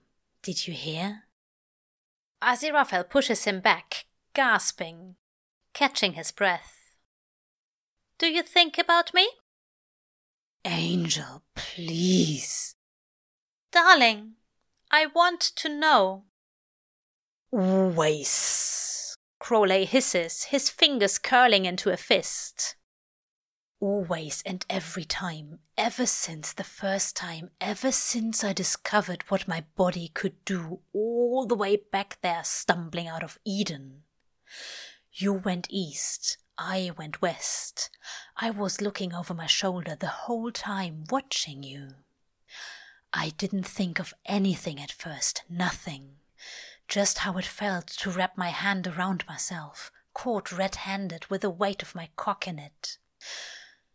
It was the first time, you see, gasping and the air punched out of my chest, coming in my own fist, and your face and your voice suddenly there. The only thing I could remember, the only thing to hold on to. I never thought about anything else after, ever again. How? Tell me, show me, please. Crowley swallows, ducks his chin, takes a breath. His hand there on himself, the heat of his own body reflected back at him like light bouncing off a lake, a river on open sea. Show me, Aziraphale had asked. Crowley shivers a little, heat in his face, the tips of his ears. It's flaying to be so obvious, to touch himself with no direction and no one to blame. Just to say, this is how I like it. He's shatterhard and wet with himself already. A leaky faucet, a turned-on tap. Aziraphale's eyes are wide and watching, as rapturous and focused as they might catch on a server with moules marinières. Oysters on the half-shell. Crowley hasn't been touched. Aziraphale cannot know the temperature of his red wand dick, the width of that vein snaking up the underside, the taste of him. Still, he feels impossibly bare, impossibly known. Show me, Aziraphale whispers. Show me how you fuck yourself and think about me. Christ, Angel, Crowley mutters, flushing harder as his wrist starts to move, hiding his embarrassment behind his words, his disbelieving mouth. Tell me when you're close. Crowley grits his miserable teeth, near cracking the back molars. Not gonna take long. Up and down, in and out. His familiar fucking fist. He doesn't moan, doesn't gasp, keeps his damn fool mouth shut. He's opened it up before, fucked everything up. No, Crowley had learned how to keep himself quiet, not to say anything. His furious fist flying over him, fingers harsh and blaming. He doesn't go gently, no, not into this night. He gets close, his mouth opening to silent moans, to soundless gasps. The sound piles up inside of him, centuries of it. Someday he'll fuck it up, let it all out. Someday he'll scream. Stop, Aziraphale says. You're close, I can see it. A stutter first. Crowley stops, drops his stick like a hot pan, his hands flying up, spreaded empty as if to say, look, I'm not hiding anything, swear. Sweat sticking his hair to his forehead, desperate for air. They are very still for a moment. Crowley tries to slow his breathing, to control his pulse. Again, Aziraphale whispers. Crowley nods, wraps his hand around himself, fucks his fist right to the edge while watching Aziraphale take him in. That mouth half parted, his cock still wet with Crowley's own spit. Stop, Aziraphale says. Crowley stops, drops his head, drops his hands. Minutes pass. The tide recedes. Now, Aziraphale says, leaning forward. Angel, he hisses, eyes shut tight. It's too much, it's too much. I won't last. You will, darling, won't you? For me. Go on. You have Aster, my dear, my love. You can. It's there if you need. Aziraphale says, his hands brushing the side of Crowley's face. There's a kiss pressed here, right in the hollow of his shoulder. He shakes his head. No, he gasps. I don't need it. Touch yourself. Is this how you do it in bed? At night? When you think about me? Christ. His ears are bright red. His hand is rough, trying to keep the edge at bay. Gentleness would ruin him now. If he can dull it, if he can be too rough, If he can just keep himself off, if he can be good, if he can obey. Stop, Aziraphale whispers, there into his ear, hot and wet. Get the wine. Crowley breathes harshly, glancing up, ragged and ruined. You're going to destroy me, aren't you? Over and over and over again, my love, Aziraphale says, his eyes warm, his own hands wiping sweat from his brow. I've thought about this every day, every single day, for 52 years. I want everything. You can have it. I'm here.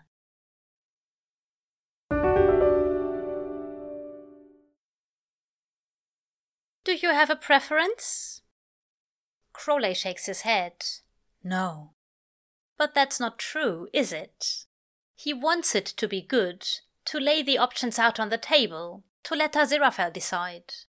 He doesn't want to pick the wrong path, sideline them into the wrong thing. It's better if he says nothing, does nothing. It all is good. Anything with Aziraphale, yes, anything is good. Aziraphale watches him, runs one hand along Crowley's arm, up and along the shoulder, down the skinny knock chest. Nothing, my dear? Nothing at all? He shakes his head. Not really, Angel. I could fuck you, Aziraphale whispers. Lay you back and open you up, my love. Climb inside your body and stretch you out. Count every bone and blood cell while I'm deep in you. Would you like that? God, yes. Crowley nods. Keep me still. Do with me what you like. Or, Aziraphale whispers, one finger moving along the cliffside of Crowley's jaw. I could use you. I'll lay back and have you service me. Take my pleasure from you. You'll make the stars fall, won't you, if I tell you to? I'll come over and over and over again, and you won't, darling, will you? Just keep right there for me, hard as ever, just as I like. Wouldn't you? Would you give that to me? He looks, and Aziraphale is watching him with an open mouth and wide eyes. Like he struck a match and thrown it on the kindling, starving for the flame. His hands there, the fingertips curling into Crowley's jaw, keeping him there, looking at Aziraphale. He cannot move. Crowley doesn't mean to moan, but he does, closing his eyes fast so Aziraphale cannot watch them roll back. But his hips jerk, his shoulders rise and jaw lifts. That hot sink into an electric hit of want. Good fucking God. Yeah, Angel, yeah. Use me. Anything you like. Let me. Please, fuck. Yeah, just like that. Let me make you sing. Let me do this. Let me show you. I love you. I love you. I love you. I can show you. I can prove it. Please let me. The bed is wide and wrapped in sheets of graphite grey. Did I scratch you? No. Crowley shakes his head. Just static.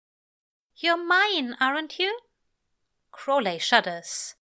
God, yes. Yes, always. Fuck me like I'm yours. Please, my love. Now. There's no pleasure like this. His hand, his fantasies have never come near. Pushing himself into Aziraphale's body like sinking a hand into the sand, welcomed and warm. The sand shifts to make room for him, to fit him perfectly. His mouth open, eyes focused and starving, inhaling the way Aziraphale's head presses into the pillow, the moan that runs away with him.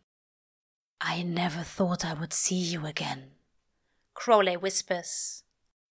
The shop was burned and you were gone. Oh, love. Fingers there on the side of his face, up into his hair. I lost you. Aziraphale shivers. You won't. Not ever. I swear. I saw you lift that sword, the one you were given to use on me once. They gave it to you with my name on it. And you didn't. I'm sorry I ever doubted you.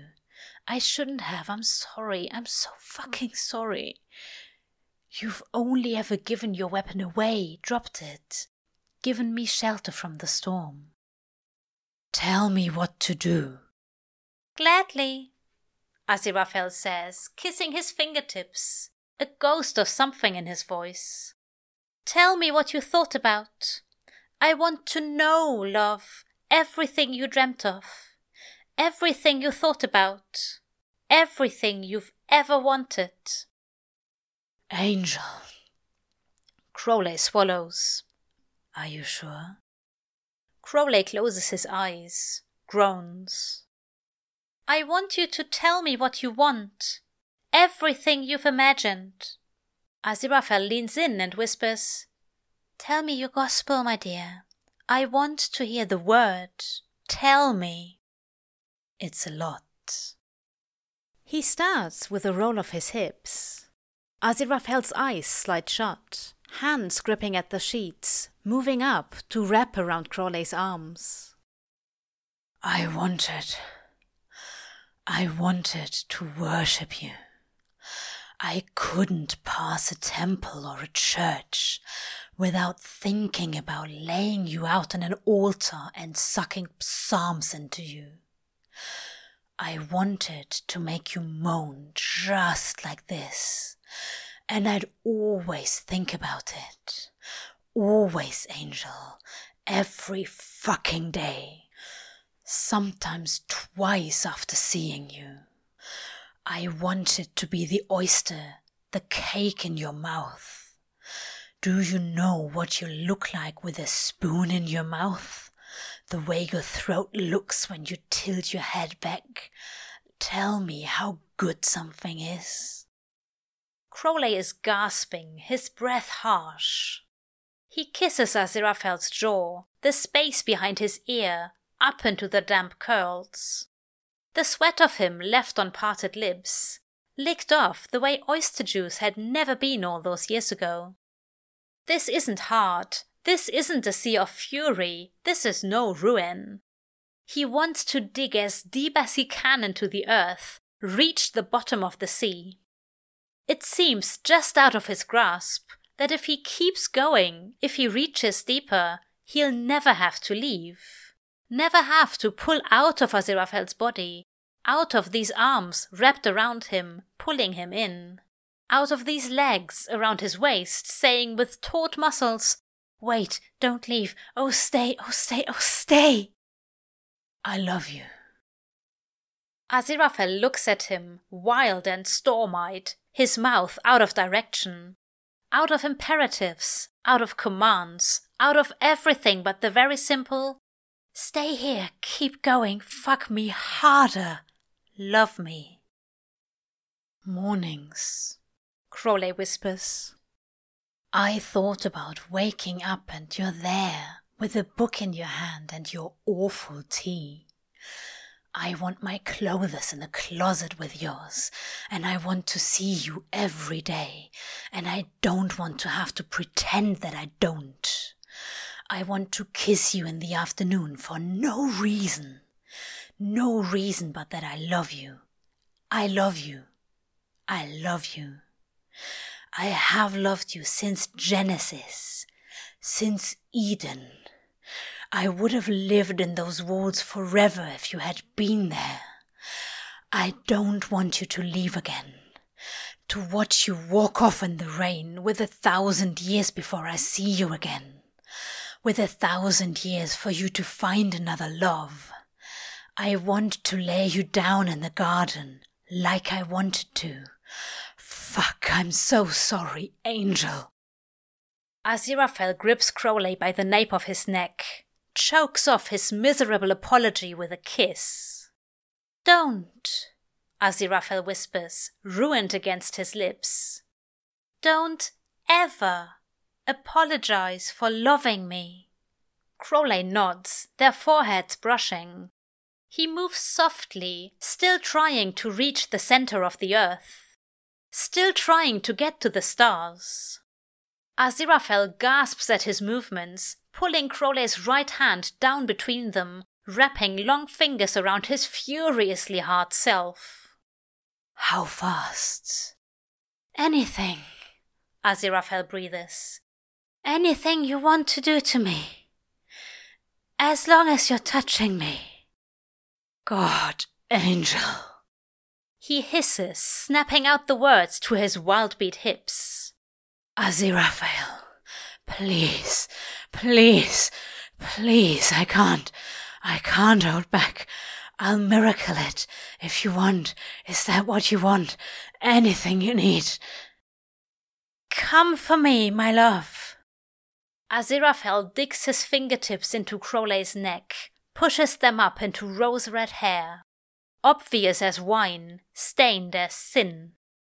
Please, I need you. Always. I'm yours, he gasps. Aziraphale pulls at Crowley's hair, curls around the strands, and there's ownership and possession. There's you're mine, you're mine, you're mine. This is mine, you, open and within me. His mouth sinks into Crowley's neck, his shoulder, sucking a bit of teeth. There will be bruises later. There will be bruises to prove that this is real, that this happened once. Crowley feels Aziraphale pull at him and comes incredibly hard. White light behind his eyes, dissonance in his ears. His hearing fades out and his heart skids wildly across the floor. He collapses on the bed to the side, careful of his weight.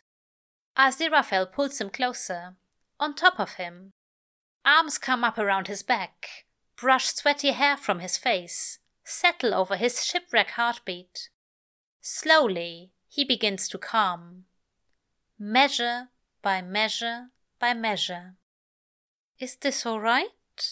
Aziraphale says, uncertainty in his voice. It's not the normal. Does it have to be? Crowley asks, popping one eye open. Teach me. Tell me things, what you know, what you like. Isn't this the story of love?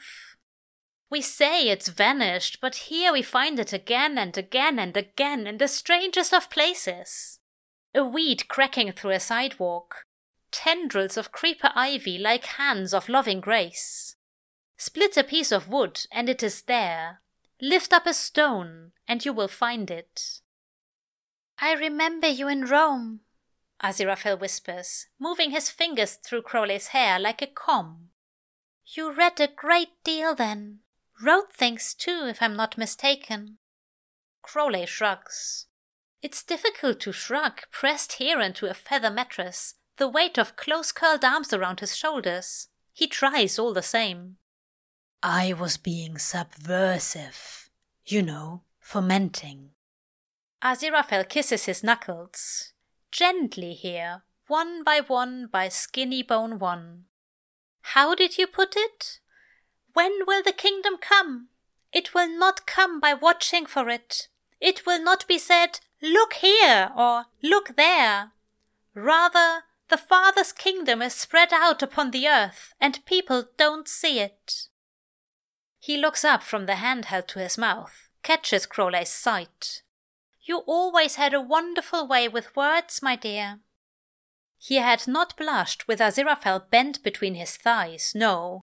But Crowley flushes here now, red as a cave painting, smears on a stone wall by early hands. Red, this first colour we mastered into ink, writing down these bits of knowledge. This apple, too. When we knew ourselves first, here for the first time, awakened in human bodies, we knew ourselves in red. I love you, I love you, I love you. Et, conjunction and adverb. And what is more, too also. I, too, you and me, and after everything you said. Do you miss her? Aziraphale asks suddenly. His hands trace parabolas and wide curves over Crowley's shoulder.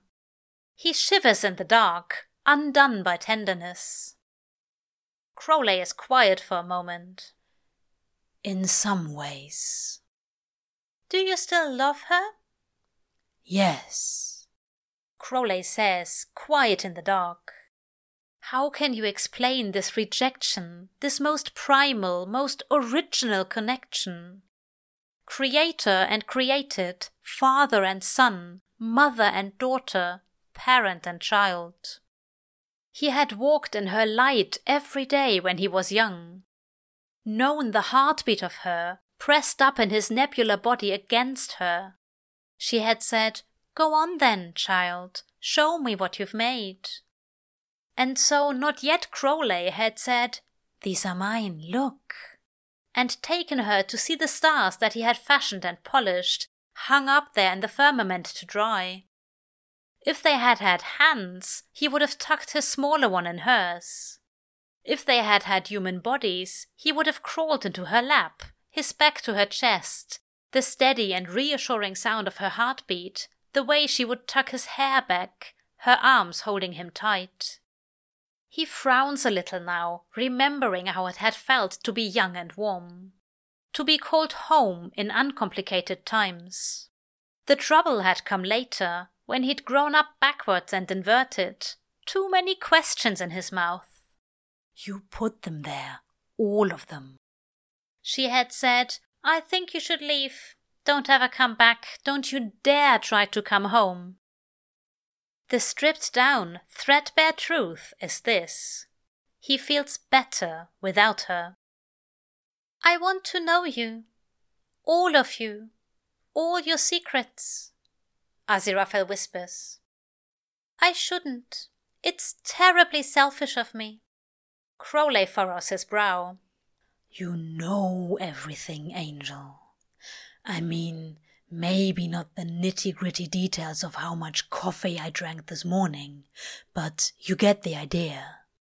"You had 6 cups, my dear." Wait, how do you know that? "You are entirely predictable, a creature of habit. Very endearing habits, I might add. I know you, my love, but—" Aziraphale says, then hesitates. "Not quite. Not quite everything. There's something I've always wanted to ask." Ask anything you like. I'm yours. Hit me. "Who were you? Before, I mean." Aziraphale swallows. He looks up nervously, trying to apologize with the wobble of his mouth. Crowley is very still and very quiet. Before. "I mean, in heaven. Before the fall." Crowley lets out a breath. Whoa, yeah, Angel. I knew what you meant. He drops his head, runs a nervous finger's hand through his hair. Well, "Oh well, I mean, you don't have to tell me, of course, I just—" "Let go of your stone tablets, Crowley. Drop them in the deep, drop them down. You're swimming now. You're nearly at the shore. You've got the light in your arms." "We didn't know each other, did we?" Aziraphale asks. "Up there?" Crowley shakes his head. It's slow and strange. No, don't think so.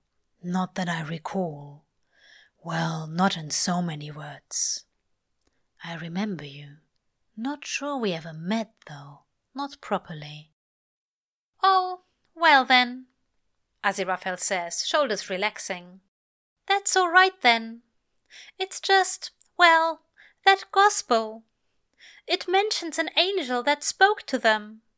There is a nervous edge to Aziraphale's mouth, to the way he reaches up to brush the hellspit hair back. Yeah, it sure does, doesn't it? Crowley mutters. "Crowley!" Aziraphale fixes him with a steady stare. That same stubborn look that Crowley's become so fond of. That angel fell before Rome. Long before. You've sure got a solid grip on history there. He fidgets a little. Propped up on his elbow, a pile of right angles and line segments, an incomplete equation. Aziraphale wraps his arm tighter around Crowley's back, pulls him closer, presses his forehead into Crowley's neck, the start of his shoulder. "Should I not ask?" Aziraphale whispers. Crowley breathes, digs his incisors into the unfortunate meat of his lip. "You can. Ask, I mean. Go for it. Shoot." "It was you, wasn't it?" He shrugs. It's easy to shrug. The accusation of his once-upon name washing over him. He reacts to the idea, unthinkingly tries to shake it off. "Scrub it out, take it off, that's not my name. Not anymore. It was the name I gave." "My dear, you know what I mean." He swallows then, spit thick in his own too familiar throat. Crowley doesn't look up, suddenly fascinated by his fingernails, by the rough skin at the edges, the start of a hangnail. "Yeah, well, that too. Fudged the truth a little there. Got a little loose on the tense." It's too late. Aziraphale's hands have stopped moving. Crowley very carefully keeps his eyes focused on his own hands. The admission has already slipped from him. It had been easy to lie to humans, to give his stolen name up when they would ask how he knew these things, when they asked why they should trust him. "You shouldn't," Crowley had wanted to say, still wants to say. "Look, even this is a lie." He tells himself that he keeps at it, this gospel-telling, because it's demonic and subversive, because it's not the story heaven's handing out, writing down, singing on Sundays. He doesn't look too closely at the other part. Doesn't look too closely at this, "I think I can help you. I know the truth. I was there. I've seen it. You don't have to listen. I can spare you if you'll just listen to me. If you're careful. They promise you salvation and a kingdom to come. But I've been there. I can tell you there's nothing of that. It's here. You're already everything that's been promised. This world, too. The only thing you need are open eyes to see it. I can show you." "I remember you," Aziraphale says in the dark bedroom. He blinks. "What?" Aziraphale troubles at the sheets, his hand stilling on Crowley's skin. "In heaven, before you—" He bites his lip, his jaw suddenly tight. "That was a long time ago." There's a nod. Pale curls bounce in the dark. A glint of light on nervous eyes. "It's just that I've always wondered, always suspected, and I need to tell you that I'm sorry." "What for?" "I don't follow you, Angel. I've missed a step." "At the bandstand. I shouldn't. About forgiveness. What I said." Crowley shrugs, his shoulders spiking with unease. "Nah, it's not important." "The thing is, there's nothing to forgive." He blinks. Aziraphale swallows and ducks his chin. His voice has lost that confidence of earlier, but the steels of determination is still there. It's the skeleton of him, the bones and the scaffolding too. Everything he is built upon, this stubborn steel. "You never did anything wrong. Nothing. Nothing, my dear. I should never have suggested otherwise. I should have seen earlier." Crowley wraps his arm around Aziraphale, pulling the pale curls to his shoulder, his mouth against his own razor-edge neck. "Shh, I've got you so right, Angel, yeah? They tell you a lot of things up there. I remember. Trust me, I remember. It's not something you forget." Repent means the pain again. "Forgive me?" he asks, looking at Crowley, frowning. Deep lines mark his forehead, catch under the eyes and at the mouth. He kisses Aziraphale's forehead, his hand outstretched. There's nothing to say but to offer something already said. Can't. The thing is, there's nothing to forgive. I love you, Aziraphale whispers. There is a word to say it now.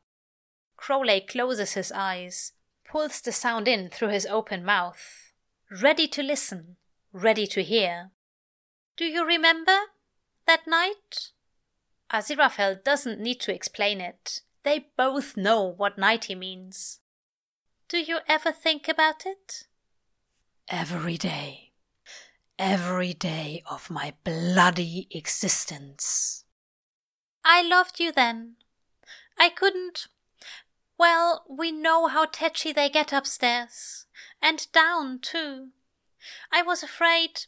To be entirely fair, it was a perfectly reasonable fear. Angel. Crowley brings his hand up, brushing stray hair from Aziraphale's face.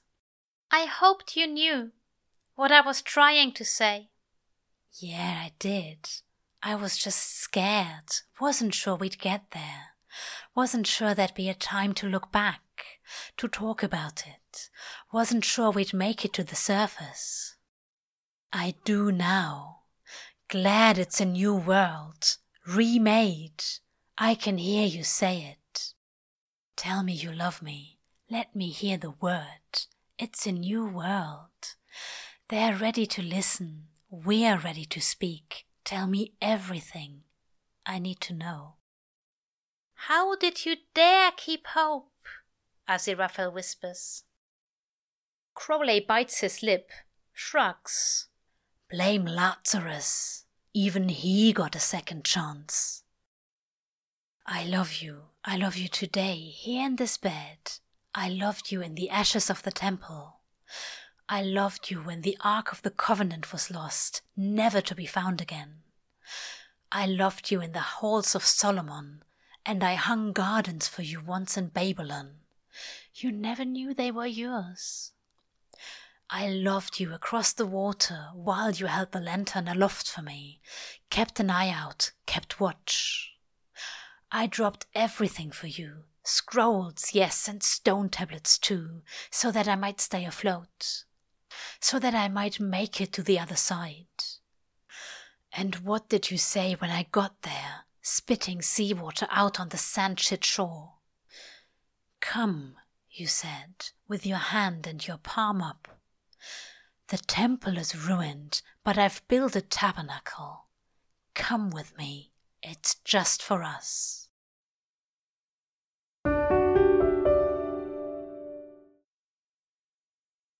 A field in the South Downs, 2020, 6 months later.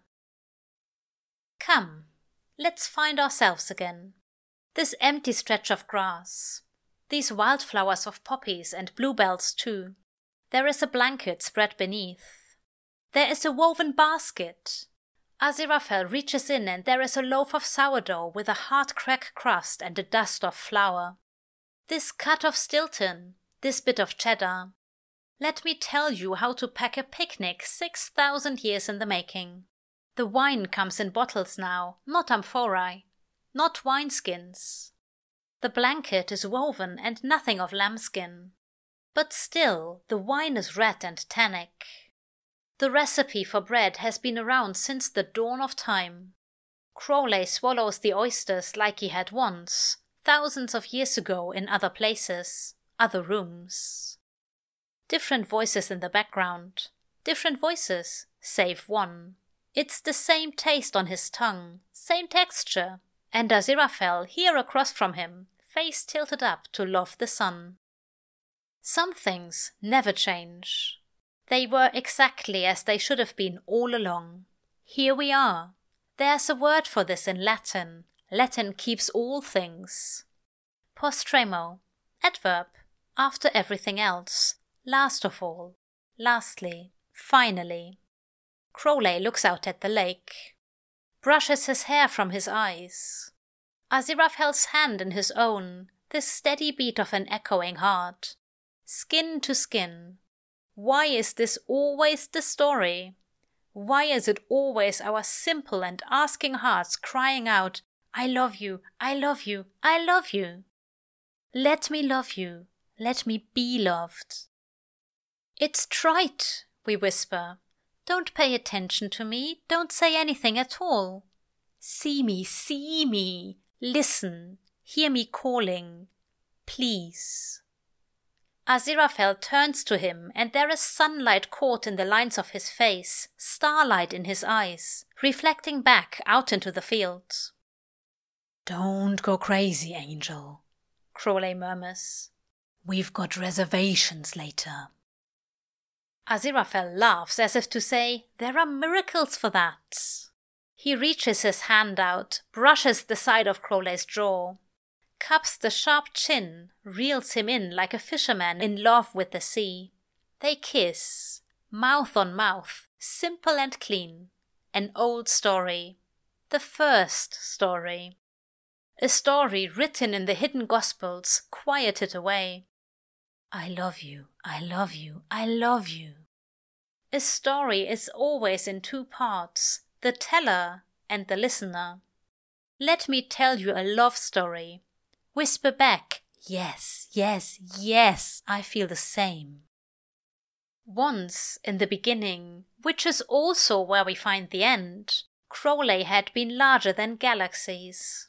He will be again, they both will be. He watches now, and he watches in two parts, their hands and human hands. At the edges of his vision, his self bleeds out of his body, too much of him, too much of this pulsing love to be contained. He has galaxy hands here, cupping them up, holding them safe. All of these rolling hills, the earth, the sea in the palms of his hands. This bright and brave new world, remade and let go. A world where we can hold each other's hands, where I can tell you I love you, here in the open air. It's a new beginning. They are going for a picnic now. Later, you see, there will be dinner at the Ritz. At, preposition with accusative, to, up to, into, to the house of, to the temple of. Ad ultimum, in the end. Ad astra, to the stars. Ad angeam, to perfection. To you, to me, to us, to this, to the world. You're thinking again, aren't you? Aziraphale asks, squeezing Crowley's fingers in his own. A bit, yeah. What are you thinking of? Just something I once heard. Once upon a time, Crowley had been a gospel teller, had walked on broken stones in Rome. What is so wrong about questions? He had asked, what is the danger in knowing? Who tells you not to look? Who tells you not to learn, not to taste, not to bite? What if this is your kingdom and you've never looked for it? There had been a gospel once. He hears it again now. The disciples said to Jesus, tell us, how will our end come? Jesus said, have you found the beginning then, that you are looking for the end? You see, the end will be where the beginning is.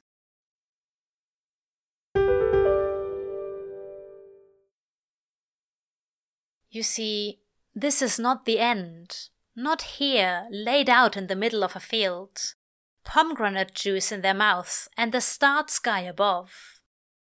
Not here, this barest press of mouth to mouth. A kiss to the curl of an ear, the pulse point of a wrist. Not here, traded in whispers of, I love you, I love you, I love you, amen. You waited for me, we can breathe now, you can look. Turn around, you can find me here. I've always been with you. This, dear gospel reader, this is just the beginning. Though for this podfic, this is the end.